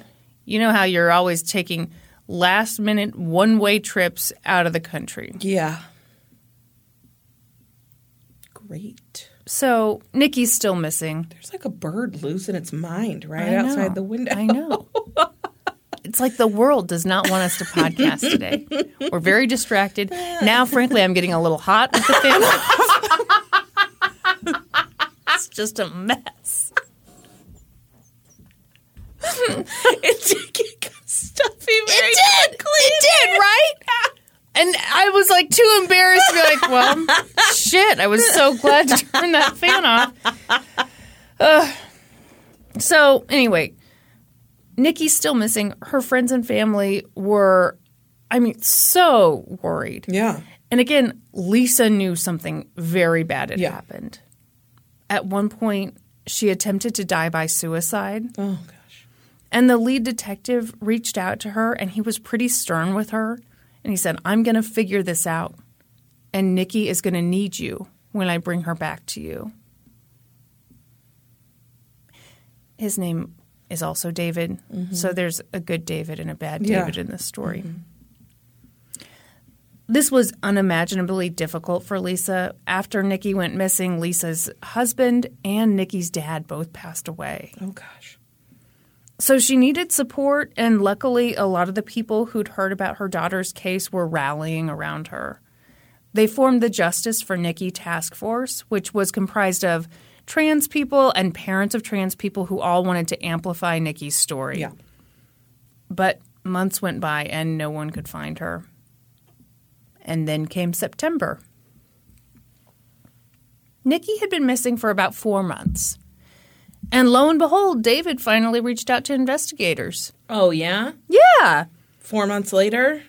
Yeah. Well, you're acting suspicious. I but am. Wait till you hear this. He had just been having some phone trouble. For 4 months? Yeah, and so he had just now gotten their messages. Oh, so he had to go to Ukraine to get his phone fixed? No, that's a different reason, and we'll get to it. Oh, but it's okay. very innocent, and I think you'll feel like a real asshole. I doubt it. So he's like, oh, hey, hello, how may I help you? And they're like, oh, great, yeah, why don't you come down to the station and talk to us? Yeah. So on October 2nd, David met with the detective, and he told the guy, a very charming story. I think you're really going to love it. You see, on the evening of June 6th, he'd been out drinking with his brothers, the people he barely sees. Mm-hmm. It was roughly 3 a.m., and he spotted a young woman walking by herself. He was so alarmed. So, being the good guy that he was, he walked over to see if she was okay. He offered her his jacket. He offered her a bottle of vodka. He gave her his Snapchat info. And a few hours later, she reached out to him and he came to pick her up. He picked her up because she'd lost her phone and he wanted to help her either find it or get a new one, those like 5:30 a.m. emergencies where you gotta... Yeah. But when they were in the car, they got to talking, and that's when Nikki dropped a bombshell. She told him that she was trans. Or as David put it, quote, she told me that she's not a she. Oh, for fuck's sake. He was shocked. He was uncomfortable and really, really disturbed. So he murdered her. No, you couldn't be more wrong. Okay. You've really jumped to the wrong conclusion. I don't think he's I actually have. a really nice, fun guy. No. Who wouldn't hurt anybody. No. According to his family. Wrong. He asked her to please get out of the car because this is just really weird for me. Fuck off. And so she did. And that was the last time he ever saw her. Yeah. Oh, my gosh. Brandy, have you heard this story? You familiar with this one? Oh, my gosh. Yeah, so he drove away, and that's the end of the story. No, it's not. It's not.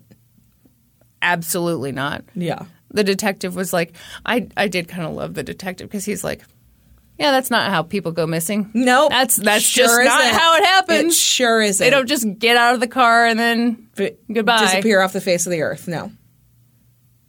David told the detective, for me, it's even disturbing when I'm around a gay person or somebody bi or transsexual or something else. I just got disgusted and I asked her to just get out. Okay, well, you're a dick and a murderer. Yeah. Then, totally unprompted, he said, I wish I could help you more, but I'm not a kind of person to... I'm not even a violent person, at all. Nothing. I swear I've never murdered anyone before. That's interesting. Nobody brought that up. Nobody asked you. Looking into the disappearance. Yeah. And you are telling us, not me. I'm not even violent. Yeah. Holy shit. It was interesting to hear some interviews with this detective because he said it was so frustrating. You've got your person. Yeah. But they didn't know where Nikki was. They didn't have her body. They didn't know what happened to her. Yeah. And so you got to let them go. Mm-hmm. And then on December 7th, 2019, 6 months after Nikki went missing, a man was looking for bear grass on Larch Mountain. Okay, thank you for making that face. What the fuck is bear grass? Exactly. It's very pretty, actually. You should Google it. It's something people will go and get, and I guess you can sell them to florists to put in their arrangements and stuff. Ooh. Right? Ooh, I love it. Mm-hmm. It's a stout perennial arising from a woody tuber like rhizome. Oh, yeah. That's very well said. Did you use your own verbiage? I sure do. You know what? Huh. Leaves are a dull olive green and typically 2 to 8 decimeters long. Decimeters? That's right. Oh, cool. Mm-hmm. Mm-hmm. And they're 2 to 4 millimeters wide. Yeah, I was about to say probably 2 or 4. Mm-hmm. Perhaps you're more familiar with its scientific name, Xerophyllum tinax. Yes. Yes. Mm-hmm. I believe that's in Visine. You got to be careful with that. Yeah. A lot of people take it to help them take a shit. Yeah. Myself, I just, have a Fiber One bar and call it a day,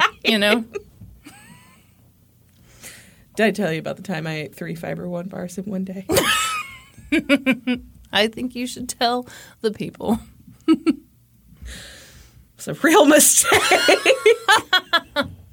Okay, what I love about this is you and I had the same story with Fiber One bars. Mm-hmm.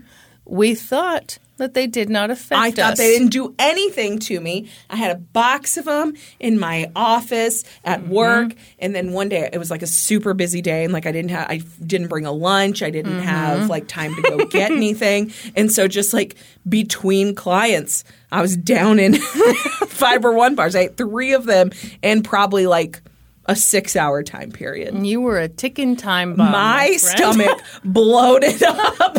So I thought I was either going to just burst or just like blow away like a balloon, like in the air, starts to fall out, come out of it. So what did ultimately happen, Brandy? You know, I don't really remember if I ended up like... I mean, they had to come out somehow. Yeah. I remember I had dinner plans that night with my sister and you were gonna cousin. Get together and eat more Fiber One bars. So we went to Granite City, which has this like Caesar salad that I love, and it comes like with this like at the time I don't know if they still have it. Came with like this flatbread and stuff, and I fucking loved it. I ordered it. I couldn't take a bite of it because my stomach was so bloated. Really? I sat there and looked at my Caesar salad. That's a really sad story. It's really sad. My story is Norman bought Fiber One bars. I, like I said, didn't think they affected me at all. At all. We were flying to Kansas City, and so I just needed like a quick snack. So I grabbed a Fiber One bar, put it in my purse. And while we were at the airport, I went to the Starbucks, got myself a coffee. Okay. Coffee and a Fiber One bar. That's just going to shoot right through you. Well, so we get on the plane, and, you know, I've really done a number on myself. And, okay, I hate airplane bathrooms. I've literally never been into an airplane bathroom. Yeah, you should never go in one. This stuff about, you know, people having sex in there, that's nuts. Disgusting. That is appalling. There's nothing sexy about it. That is disgusting. Anyway, so I was just refusing. Yeah. And yeah, I mean, I made it, but it wasn't pretty. I thought I was going to die that day. And on top of that, I was really, really hungry. Of so course. I looked in my bag, and all I had was another Fiber One bar. No good can come of this. That was the last time I had a Fiber One bar. I haven't had a Fiber One bar since either. This podcast is not sponsored by Fiber One. I mean, I'm not saying it's a bad product. Just don't get cocky with Yeah. it. Don't be like, oh, these don't affect Don't me. do anything to me. Oh, God. So anyway, this man was searching for bear grass on Larch Mountain. Boy, we really took a wild turn. Yeah. And he came across a human skull. Oh, shit. So investigators came out to the scene. They found more remains, as well as a jacket, bandana, underwear, a watch, some jewelry, and a phone cord that had been very carefully tied. And I've been trying to figure out, like, how do you describe it? It was tied into, like, a circle, about a 4-inch. Yeah. So she'd been strangled with the phone cord. Yes. And in one of the knots of the phone cord were what appeared to be ripped out hair extensions. They didn't immediately know that this was Nikki. There were, unfortunately, quite a few missing people who this could have been. But Nikki had a big presence on social media, so investigators took the jewelry and clothing they'd found in the woods, and they went through Nikki's photos. And sure enough, they found pictures of her wearing that bandana, wearing that jacket, wearing that jewelry. Later, a medical examiner would determine that the phone cord they'd found had been used to strangle Nikki. Once they determined that the remains were in fact Nikki's, they got David back into the interrogation room. And for this interrogation, David was dressed like a patriotic burglar. Okay, yeah, you want to guess what that is? It was a very wild outfit to me. I'm not sure. Okay, I was like, what did they catch him doing? Yeah, what was he in the middle of? Yeah. He was wearing a black beanie, a black long-sleeve shirt, black pants that said NASA on them and had a little American flag underneath, and black tennis shoes. Okay. Honestly, it was like they had just caught him going up to a bank like diddy.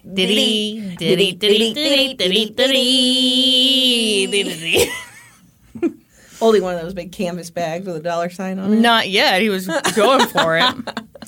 They didn't immediately tell him that they'd found Nikki's body. Instead, they just asked him to reiterate his story, and he did. He told them that after he kicked Nikki out of his car, he drove straight to work, straight to Portland, Oregon. He was going to a job site. And Detective David, I gotta say, it was Detective Jenkins. Oh, David Jenkins. Yeah. No, Jensen. Okay, great. Sorry. David J. It's for sure Jensen. Unless it's Johnson. No, because I was thinking of Billy Jensen. Oh, I was like, oof, not that guy. Yeah. So I remember now. Okay. Great. So, Detective Jensen. Right? Yes. Okay. He's loving this. He's in one of those rolly office chairs. Yeah. He's just swinging back and forth.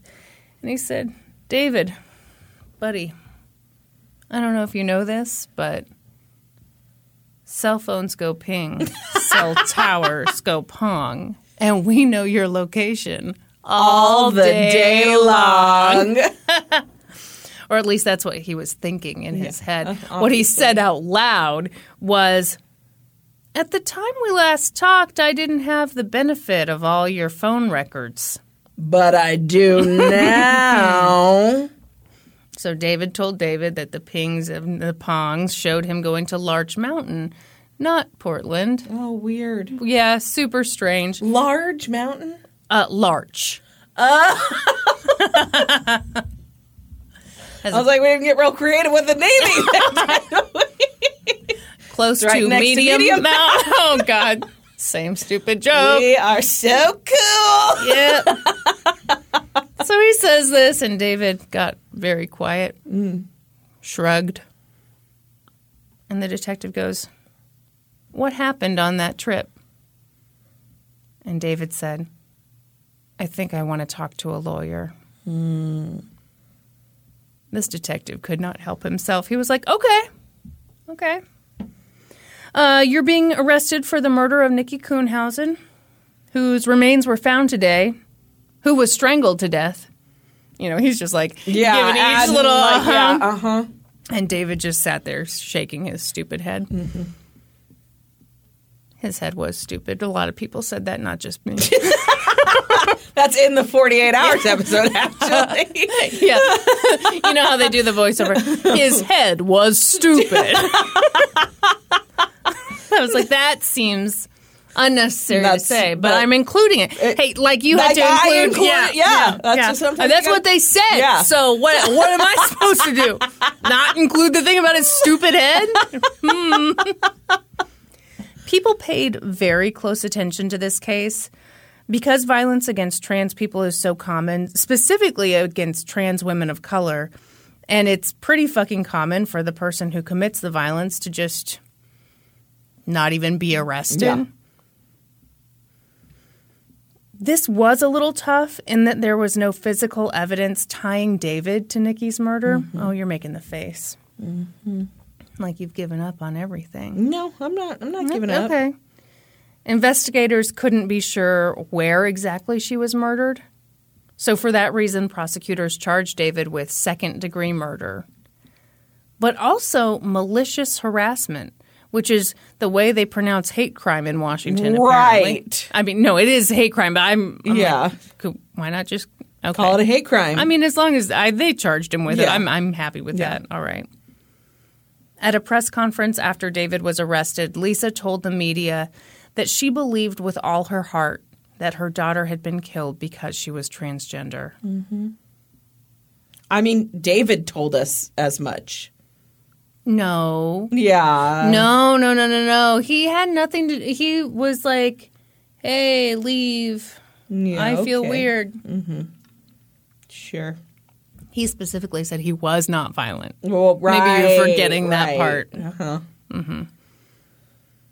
David's trial was initially delayed due to COVID, but finally kicked off in the fall of 2021. Oh, dang. I know. Everyone in the courtroom wore masks, obviously. Mm-hmm. But Nikki's friends and family wore bright pink masks in her honor. That's amazing.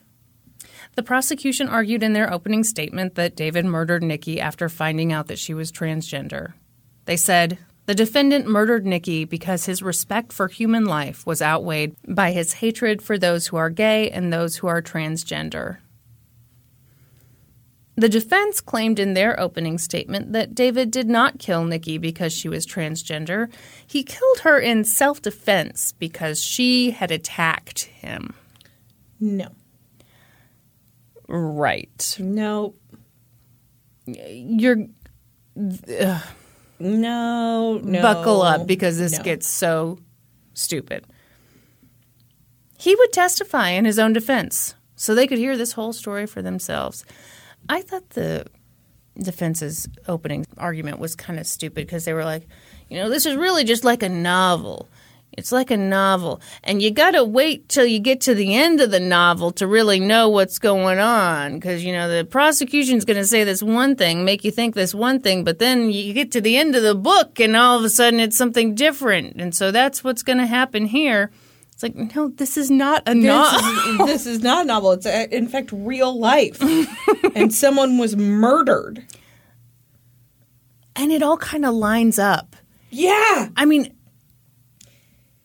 Yeah, there's not a lot of mystery here. Right. Which is what I like in a good novel. Is a mystery. Yeah. Which is not what's happening here. Not what's happening here, just to be clear. The prosecution called experts who testified about the Snapchats, about the cell phone records. They showed the jury a picture of the murder weapon. They called David's now ex-girlfriend to the stand, and she said that their relationship had started out great, but then he started drinking heavily and he had no money. And so apparently he would make like a bunch of money on these job sites and then just blow it. And so somehow like he didn't have a place to live even though he made really good money. Yeah. So he would kind of, I think hang out with his brothers, but they never saw each other. So I don't know how that works. Mm-hmm. Anyway, There's the mystery. There is the mystery. It is like a novel. She said that the night that Nikki was murdered, she and David got into a fight, and all of a sudden she didn't hear from him for like 6 weeks. She had no idea where he was. She didn't know he went to Ukraine? No. No. Isn't that interesting? Yeah. She was so freaked out. She checked hospitals. She thought that something was terribly wrong with him. She asked his family where he was, and all they would say was that he'd explain it when he got back. When he finally did come back, he told her that he'd gone to Ukraine to get help for his drinking problem. That's the only place they have rehab. That's exactly right. We should get some rehab centers in America. They shouldn't only be in Ukraine. Yeah. Okay.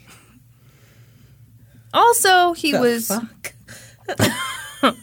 He was super disgusted by gay people, and one time they went to a mall together and they saw a gay couple, and David was like, ew, I'm disgusted. This guy's a fucking dick and a murderer. Yeah. You can be more than one thing. You can. And he's really proven it. Yeah. One point of contention at the trial was that the prosecution... I don't know if they believed that the murder may have taken place in David's work van, but in the Snapchat conversation, David told Nikki that he'd be picking her up in a white van. And the prosecution had photos that showed that in that work van was rope and a knife and handcuffs. And that really pissed the defense off. They were like, there's no evidence that those were used in a crime. The defense called this malarkey of the highest order. They did not. Yes, they did. This guy used the word malarkey multiple times. Malarkey. I guess he felt like he couldn't say bullshit in court. Malarkey. Malarkey. It's a good word. What do you think of that? Not malarkey. So, I mean, obviously in a construction vehicle, some stuff, I mean, you're probably going to have rope. I don't know that you're not handcuffs gonna, make exactly, sense. thank you. You're not going to have handcuffs. No. They asked for a mistrial on the grounds of prosecutorial misconduct. What'd the judge say about that? Well, first the prosecution had to talk. Just keep your pants on. The prosecution said, hey, maybe these weren't used in the crime, but he's arguing self-defense. And we're trying to show what other tools were at his disposal potentially in this self-defense argument. And the judge sided with the prosecution. Yeah. He said, look, you're arguing self-defense, and we have a situation where only 2 people can say what happened, and one of them is dead. And it looks like the other may take the stand, and that means the prosecution has quite a bit of leeway here. Mm-hmm. Motion for mistrial denied! So the prosecution rested. The prosecutor looked at the defense and was like, in your face! Yeah. And some people Malarkey boy! Little malarkey boy! So the prosecution rested, and the defense called their only witness, David. Fucking David. Okay. That's their only witness? Mm-hmm. Okay. What'd David say? David said that he was Ew, taught. gay people. I mean, yeah, basically. He was taught, and he came from a culture and religion where being part of the LGBTQ plus community is a sin. But he didn't hate gay people or trans people. Not hateful at all. It was just, they were going to hell. Mm-hmm. Yeah, I love it when people make this argument. Yeah. Love the sin or hate the sin. Blow it out your ass. Yeah. You can't do that. No. He said... Especially when you're talking about something that you're calling a sin that is at like a core of a person's being. Right. Their identity. Right. You're calling their identity a sin. Mm-hmm. Get the fuck out of here. Mm-hmm. Yeah. Yeah, it's wrong on so many levels. I just it drives me nuts when religious people try to play that game of, oh, I love you, I just don't love what you're doing. Mm-hmm. No, you're judging all the day long. Yeah. No, you don't love bigot. me. Yeah. Take your love elsewhere. Yeah.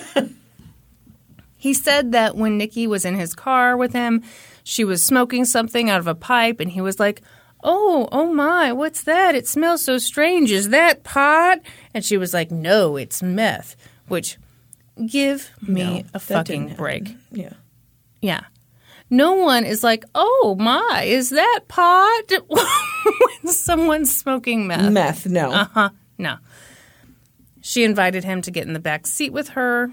But before he did so, he put his gun between the driver's seat and the console. And this was totally normal. He always had his gun on him except for when he went to church, at which point he left the gun in the vehicle. Nikki was not freaked out by this gun because he told her he had a conceal and carry permit. Okay. David said they made out for a while, touched each other, and he got emotional as he told the jury that Nikki touched him in his private area. Yeah. She touched my bathing suit area. Yeah, my no-no zone. And then he touched Nikki's private area, and he lost it. Yeah, and he fucking murdered her. Yeah, that's exactly what happened. Yeah. Except for, let's listen to his bullshit. Okay. He said, I was in shock. I'd just been deceived. I freaked out. I push her back. He said he freaked out telling her, You didn't tell me you're a dude. He called her a disgusting piece of crap. Later, the prosecution would get him to admit that he'd called her a disgusting piece of shit. He screamed at her, told her to get out of his car, and she kicked him. And she jumped up and went toward the center console, toward his gun. Yeah. He said, I'm thinking, I was just deceived by this person, and this person's high on meth, and all I can think is, oh my God, I'm going to get shot right now. He said he tried to hold Nikki back. He grabbed her by the jacket, but the material was so slippery. So he did the only thing he could think to do. He reached for a cell phone cord.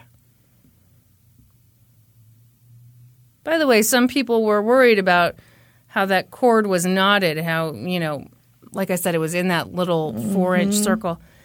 But according to David, that's just how he kept his phone cord. That was just good phone cord management. It's a very long phone cord, so, Mm-hmm.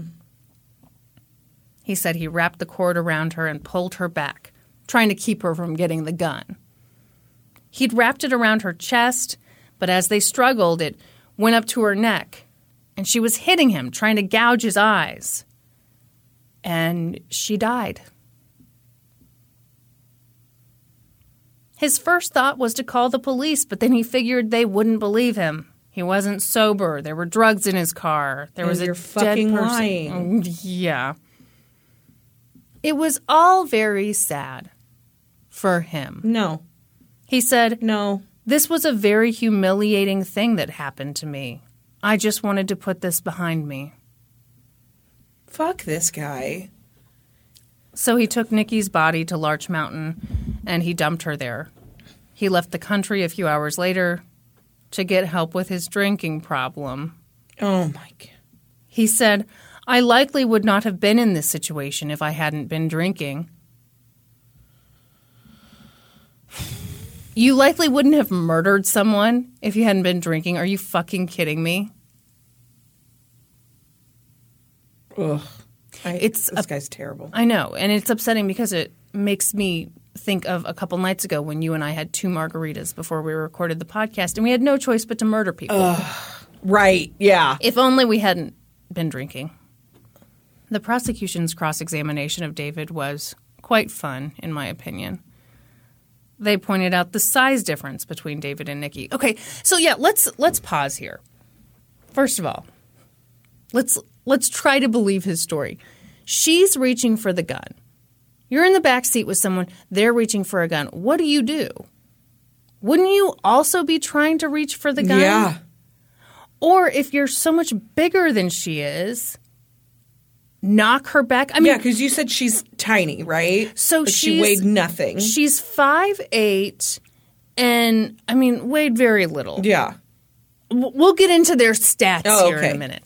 But even if it plays out exactly how he says, that's a weird. Sorry, I'm spitting everywhere because I'm mad. Spitting mad, like that's an angry camel. Phrase comes from.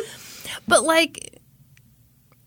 to grab a phone cord in supposedly this heat of the moment where you're it makes no sense. No.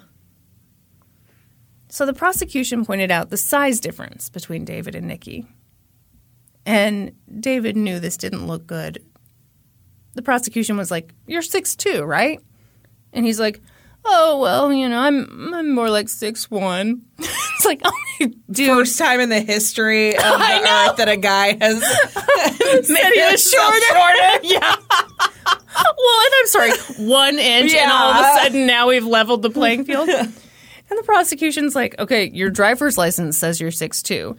And this part was on the podcast. I couldn't tell if it was the defense attorney or if he responded and said, well, the DMV doesn't check that. Mm-hmm. And the prosecution said, okay, you were about 200 pounds at the time of this attack. And he was like, well, maybe more like 190. So it's like, okay, we're talking about an inch and 10 pounds. Great. Yeah. Got it. You're really making it look so much better. They asked about Nikki. They said, Nikki was about 110 pounds, And he was like, well, you know, it was hard to tell. She had a jacket on. But I'd say more like 130. Okay, dude. Yeah. Right? Such utter bullshit. In closing arguments, the prosecution said that this case wasn't about fear. This whole thing was about hate, shame, and rage. Yeah. The hate, shame, and rage that he felt after finding out that Nikki was transgender. And finding out that he was attracted to a transgender person. Yeah. Yeah. You know, one thing, so they talked to some jury members about this, and I thought it was so interesting. So during David's testimony, here I am going back and forth on stuff. During David's testimony, he got emotional. Mm-hmm. But he got emotional when he told the part of the story about finding out that Nikki was trans. Mm-hmm. He did not get emotional when he talked about the part in the story where he's allegedly fearing for his life. Mm-hmm. Didn't get emotional when it came to killing her.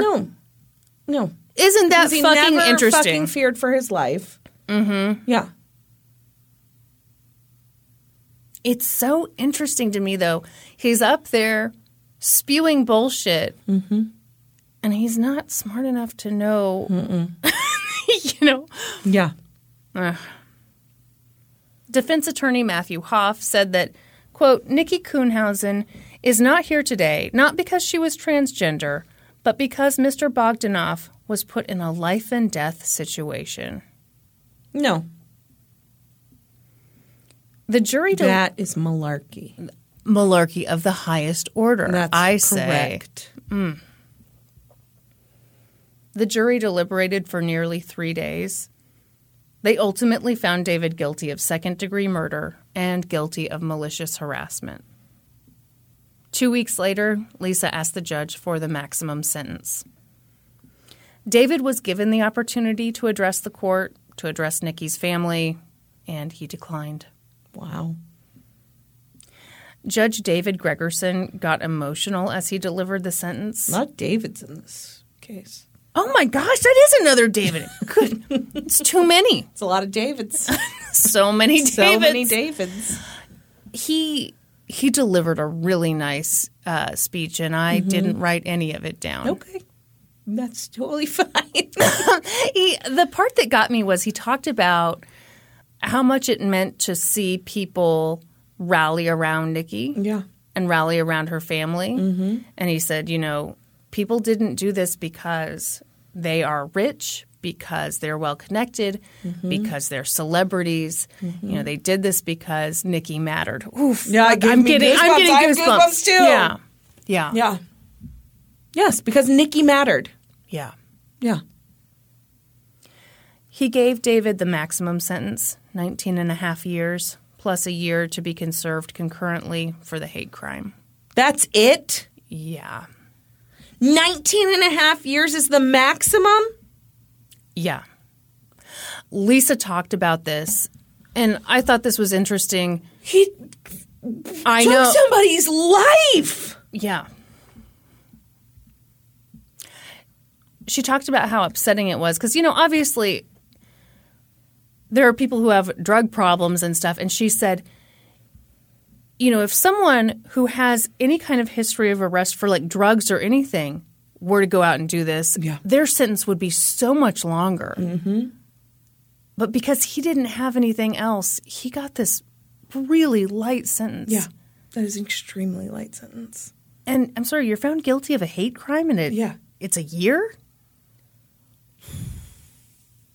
Wow. Yeah.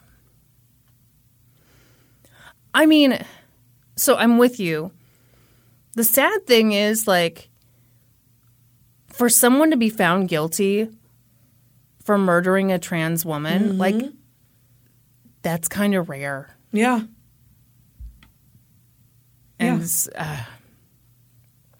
it's like, it doesn't feel like a victory, right. but yeah. This whole experience really got Lisa active in the trans community. About a year before this went to trial, she pushed for Washington Governor Jay Inslee to sign Nikki's Law, which would stop defendants from using the LGBTQ plus panic defense. Mm-hmm. So I'm going to define that term. This comes from the LGBTQ bar, and here's what they say. The LGBTQ panic defense strategy is a legal strategy that asks a jury to find that a victim's sexual orientation or gender identity/expression is to blame for a defendant's violent reaction, including murder. It is not a freestanding defense to criminal liability, but rather a legal tactic used to bolster other defenses. When a perpetrator uses an LGBTQ panic defense, they are claiming that a victim's sexual orientation or gender identity not only explains but excuses a loss of self-control and the subsequent assault. So, explains and excuses. Mm-hmm. Yeah. Yeah. So the governor signed Nikki's Law. They knew that this technically couldn't impact David's trial because he murdered Nikki before the law went into effect. But it would stop anyone else from using the LGBTQ plus panic defense. Mm-hmm. So now Washington is one of just 16 states that has that legislation. Wow. And, okay, another part of this should be a live podcast that I loved. They had this researcher on who has researched this defense. Yeah. And he said that now, obviously this was more popular in the 80s and 90s. Mm-hmm. It's less likely that juries are going to buy this today, which made me happy. And then I, of course, being pessimistic, I was like, well, shit, do we even need this legislation if people aren't going to buy it anymore? But what he said was that the panic defense does seem to have an effect when it comes to getting a lesser charge. Oh, I can believe that. Yeah. So to answer the question, we do need it. We do. Yeah, I could absolutely see how that would. I want to end with a quote from Lisa just because she and it was so neat to hear like Nikki's friends talk about what a bright, shining person she was. Mm-hmm. And Lisa put it in a way that I kind of liked. She said, she carried glitter with her and spread it all around. She was an amazing young woman. Mm. And that's the story of the murder of Nikki Kuhnhausen. That is terribly sad. Yeah. Mm. Yeah, I mean, 19 and a half years for murdering someone does not seem like enough. But I get what you are saying about how a conviction in the murder of a transgender person lots of times doesn't happen. So, yeah, I mean, it's shockingly little time to me. Yeah, I agree. The other thing I didn't write this down, but there was a big concern about bail for this guy. Because, he was, clearly a flight risk. Obviously. So the prosecution tried to argue, let's not even make this a possibility. Yeah. And then they said, okay, but if you do make it a possibility, let's set it at $6 million. Yeah. And the judge initially set it at like $750,000. Wow. And people rightfully flipped out. Yeah. Because, if that's not a sign of where this is headed. No kidding. I think the judge might have taken that to heart a little bit. Mm-hmm. He did raise it to, I think it was $2 million. Mm-hmm. David didn't get out. Yeah.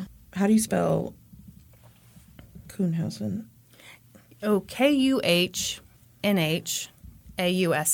want to look Nikki up. She's cute as a pet. She's so cute. Oh my God, her eyeliner's amazing. Mm-hmm. I told you. Yeah. Fuck, her cheekbones. I know. We're not jealous, so just stop. Totally fine. It's totally fine. You know what I think we ought to do right now? Should we take some questions from our Discord? I think we should. But how do they get in here? To get into our Discord, all you have to do is join our Patreon at the $5 level or higher. That gets you access to the Discord where you can chitty chat the day away with other listeners. And then on recording days, we ask for questions. Judge Durst Redurst asks, with the new Supreme Court decisions coming out, how do you feel about our justice system as of currently? Oh, it sucks. Well said. Beautifully said. Yeah. It's amazing we're not like interviewed on news programs. I know. It sucks. Well, Tim, it sucks out here.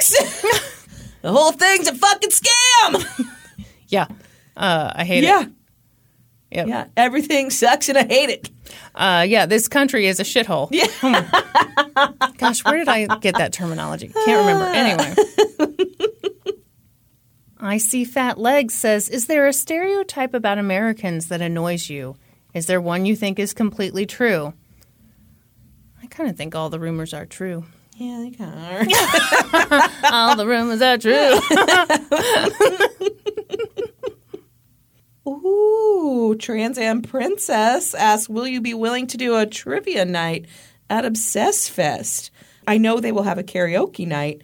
Trivia and game night is more my speed than singing and watching others sing.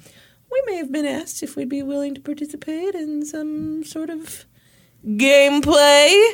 I really hope that I'm not put on the spot.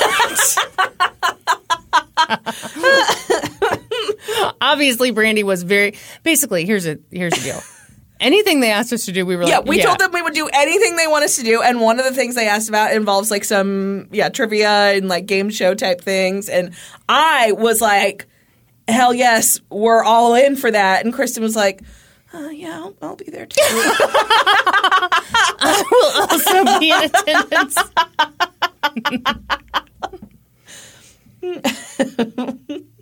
Ooh, Pumpkin Spice asks, Brandy, if you had to get a tattoo of an LGTC inside joke, what would you get? I'm thinking juvenile Bigfoot. You know what I think I would get? What? Okay, that cross stitch that someone just sent us. Oh, yeah. Of the Dixon Cider can. I would totally get that as a tattoo. Where would you put it on your body? Like somewhere that wouldn't show regularly. Yeah, like your on vagina. My thigh or something. Okay. I think that'd be cute. Ooh, right up your alley, says Kristen. Since Brandy is a never nude, please tell me you randomly walk by her naked while y'all are recording the episodes. You totally would. And you would absolutely. think nothing of it. I wouldn't care. Are you kidding me? I would be naked in front of you all day long. Yeah, I have just never been... Yeah. I don't know. Never been that worried about it. I mean... I've always had roommates, and, every now and then you have the roommate who insists on hiding in the bathroom to flop out her titties. Not me. Not you. You'll flop those titties out any old where. I think it's because I'm impatient. Yeah. Yeah. Yeah, that makes sense. Yeah, it's not that, I want you to see my beef, but, if we're talking about... Then I have to, walk all the way to a wait for the bathroom to open? No. Yeah. No, I'm just dropping the overalls, as they say. How often are you wearing overalls? You know what? I'll tell you the truth. Haven't worn them since the 5th grade, but I would like a pair. I have a pair, and they're just regular overalls, but I only wore them while I was pregnant. I know. Because I felt like that was the excuse, to wear them. I would like to still wear them now, though. Wear them. I might bust them out. What is wrong with you? I don't know. It doesn't feel age appropriate or body appropriate to me. Body appropriate? Yeah, that's I know. It's a whole me thing, believe me. I know. Is this code for press fast forward on whatever you're about to say? All right, well, just know that I'm giving you the look. Oh, this seems like stuff you've done. What? Gaydrill wants to know, have you ever tried the Impossible or Beyond burgers or any other plant-based meat? Oh, yeah. Eat a lot of plant-based meat? I mean, not a lot, but yeah, I've tried them all. Yeah. I like them. Okay. You don't have to look at me like that. I'm very happy for you. Are you? Are you? Yes, I am. You seem disgusted. No, I think they're good. Again, I'm very happy for you. The Burger King Impossible? Oh, yeah. Yeah. Yeah. It's good. People like it. I bought some Morningstar Farms chicken patties one time because I was going to be – I saw a thing that people This is how you lead a healthy life, gonna or be you live a brave. happy Yeah. life. Yeah, okay. They sat in my freezer for months. I never ate them. Well, that's quite a story. Sorry. Lizzie Boredom wants to know, has Kristen seen an episode of Bluey yet? Oh, yeah, I watch it all the time. You do not. She has not. No, She hasn't seen lock a single me up. episode of it. Lock me up. I have no children. I'm in my 30s, though I look like I'm in my mid-20s. And, yeah, no, that'd be really weird. Lollipopper asks, what is each of your wheelhouse for books? I like a thriller, psychological thriller, or like a mystery. That's what I mostly read. What do you got? You like romance? No. You like those bodice rippers? No, I'm not against those. So my critique partner writes romance. So I do read quite a bit of romance. But it's not like, if I'm on my own, that's not like what I pick up. I don't know. I kind of like a lot. I do like a lot You're of a stuff. slut for books? Here's the thing. I'm not that into a male protagonist. Oh, So yeah. you're going to have to trick me. The cover's going to have to get me, Yeah. and then, I get sucked in. Yeah. But there you go. Yeah. I strangely feel the same way. I don't like a male protagonist either. Yeah. Mm-hmm. I'll tell you the truth. I don't read a lot of male authors either. I don't either. I read almost exclusively female authors. Yep. Uh-huh. Yeah. Yeah, I mean, it took me a while to realize that, but Yeah. I just... There's like male like comedy authors and like memoir authors that I like, but like who? Augustin Burroughs. Oh, love yeah. him. Yeah. David Sedaris. Yeah. Love him. Yeah. That's kind of the End of list. Yeah, I'm with you. Ooh, my uncle was a tree, asks Brandy as a never nude, how did you feel about skin-to-skin contact for mother-baby bonding? And did you ever do that with London? I did. I did You skin-to-skin. put your ankle next to her ankle. Stop it. No, I put her on my chest, but then I Yeah. completely covered myself back up. I wasn't Yeah. like sitting like tits out or anything, and which I know a lot of women do. I'm like... That would be me. I mean, yeah, no. So I put her like inside my gown and laid her there with me. Yeah. I am concerned that I am turning London into a never nude because I basically always have her clothed, and she would probably love to run around with no clothing on. Yeah. Don't think for a second that I'm forgetting that one time when Casey was watching her.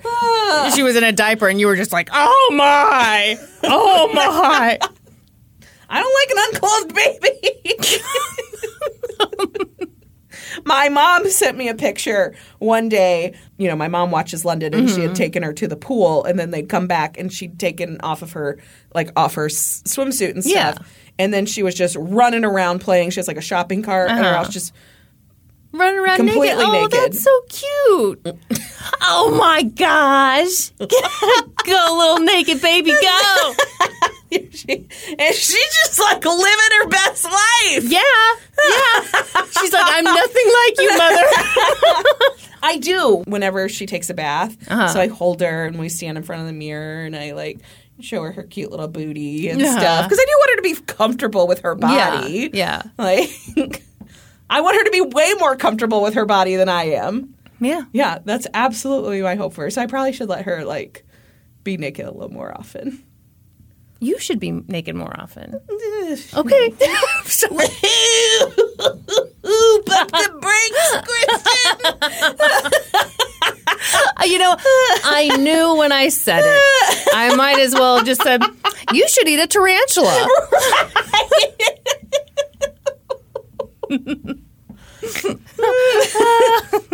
Ooh, Kenneth Cole's reaction says if you could have a fictional character from TV, a book, a movie, etc. as a friend, who would it be?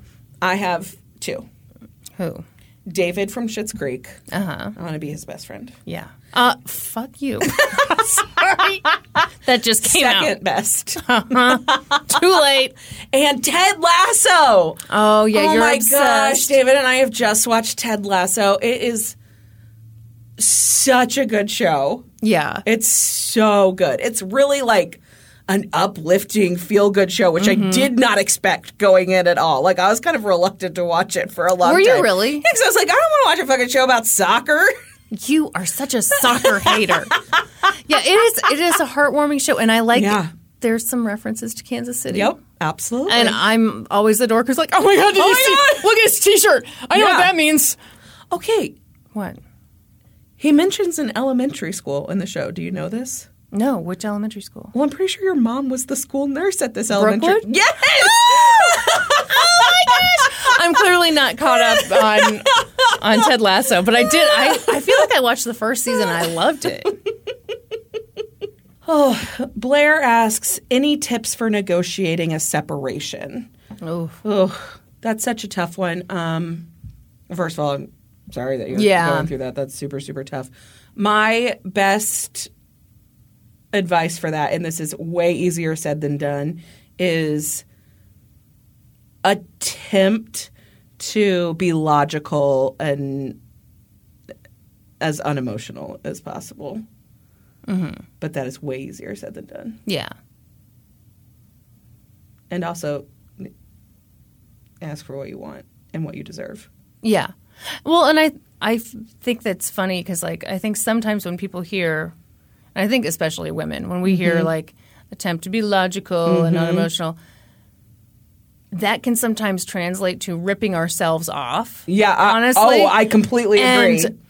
No, think about it logically. Yes. Think about the time you put in. Absolutely. And, yeah, that means something. Yeah.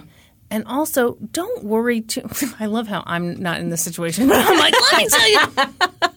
No, I would say don't worry too much about how the other person feels about what you're asking for. Yes. Because I guess that's kind of what I mean. It won't matter. Well, and that's kind of what I mean about try to remain unemotional about it. Because I think that was very much a factor for me. Is like, well, I don't want to be mean. I don't want to. Yeah. Yeah. And it's not mean. No. To say, here's what I think I deserve. Yeah. Absolutely. Absolutely. Now, if you say, here's what I think I deserve, you jackass. You've got a stupid head. You know, that's... I mean, also, you should probably say that. That's just being logical. Yeah? Okay, I think this is interesting. Let's Go Eat Pork says, what do you think your neighbors call you? We call one set Merica and the other Megan because she has to be named that. I think my boyfriend and I are just the stoners. What do you think you guys are? I think they probably call us bougie. 'Cause I'm bougie as fuck. So Yeah? Yeah. Okay. I bet we're the bougie couple next door. Or the bougie family next door. Yeah. What do you think your neighbors call you? The dog people. Yeah, the dog people, The for dog sure. people, yeah. There's, like, no question. Yeah. The sad thing is, like... There's nothing you'd rather be called by your neighbors, first of all. Well, yeah. You're very proud to be the dog people. Yeah, happy to be the dog people. But I mean, like, I remember growing up, like, there are certain neighbors who I can still hear. There was this neighbor who had two dogs, Sadie and Dexter, and she would let them out, and when she called them in, she always used the same voice, Sadie, Dexter. And I just know that my voice calling Dottie and Kit into the house is, like, ingrained in my neighbor. Like, oh God. The other day, Norman and I were driving around, and we saw this very intense woman walking her dog. Yeah. And she was all business. She had on a sun hat. She clearly had like a dog walking outfit on. And she was moving and grooving. And I was like, oh my God, do I look like that when I walk the dogs? Norman goes, you 100% look like that. Because I wear my visor. He was like, I thought that was you for a minute. I have a belt that I wear. It's all pretty cool, is what I'm telling you. Sounds cool. And I'm trying to get my zone minutes, Brandy. So if you think I'm just lollygagging around. Do you get those arms pumping? I do. Not the least bit surprised. Not the least bit. Oh, Lord. Should we do do some inductions here. Let's move on to Supreme Court inductions. To get inducted on this podcast, all you have to do is join us at the $7 level or higher on Patreon. We are continuing to read your names and your favorite cookies. People are starting to kind of riot in the Discord about this induction topic. We thinking about mixing it up anytime soon? I mean, we could. We could. I will say we've had a very good run with cookies. We have had a very good run with cookies. It takes a long time for people to get upset about cookies. Yes. All right. Nicole Hansen. Nestle Toll House Classic Chocolate Chip. Rachel Ostler. My daughter's chocolate chip cookies. Meredith Bowman. Thin Mints. Kara Smith. Oob cookies. What is that? Ube? Ube cookies. Ube cookies? Ube cookies. Don't say it like you know it. I have no idea. I'm just trying stuff out. Women be shopping. Ginger snaps. Rebecca Cant. Ginger nuts. Ginger nuts? What we call ginger snaps. Okay. In England. Oh, my. All right. Ginger nuts. Shasta Westling. Crumble chocolate chip. Elise Leardom Godson. Biscotti cookies. Or, as we say, biscott. Sorry, that was stupid. Patty, please cut that. For the love of God, Patty. Save me from myself.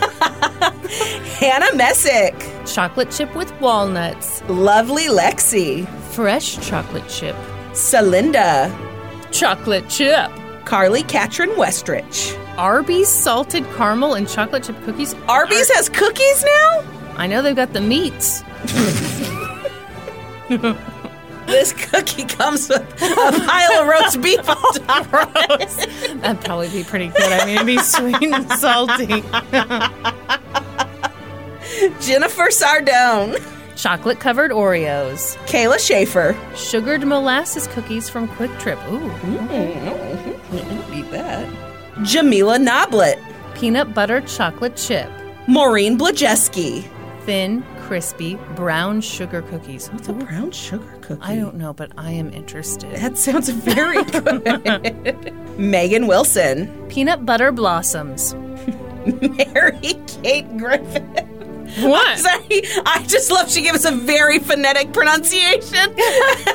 I love it. Thank you, Mary Kate. You think she overdid it, do you? No, I love it. Thank you. Chocolate peppermint snaps. What's a chocolate peppermint snap? I don't know, but they're Mary Kate Griffith's favorite cookies. Welcome to the Supreme Court. Thank you, everyone, for all of your support. We appreciate it so much. If you're looking for other ways to support us, please find us on social media. We're on Facebook, Twitter, Instagram, Patreon. Please remember to subscribe to the podcast wherever you listen, and then head on over to Apple Podcasts and leave us a 5-star rating and review. And then be sure to join us next week when we'll be experts on 2 whole new topics. Podcast adjourned. And now for a note about our process. I read a bunch of stuff, then regurgitate it all back up in my very limited vocabulary. And I copy and paste from the best sources on the web, and sometimes Wikipedia. So we owe a huge thank you to the real experts. I got my info from an episode of 48 Hours titled The Life and Death of Nikki Kuhnhausen, and the podcast Should Be Alive. I got my info from an episode of 48 Hours entitled I Drop Homicide, an episode of American Monster entitled Everyone's Favorite Uncle, and articles for Oxygen, CBS News, The Washington Post, and ABC News. For a full list of our sources, visit lgtcpodcast.com. Any errors are, of course, ours, but please don't take our word for it. Go read their stuff.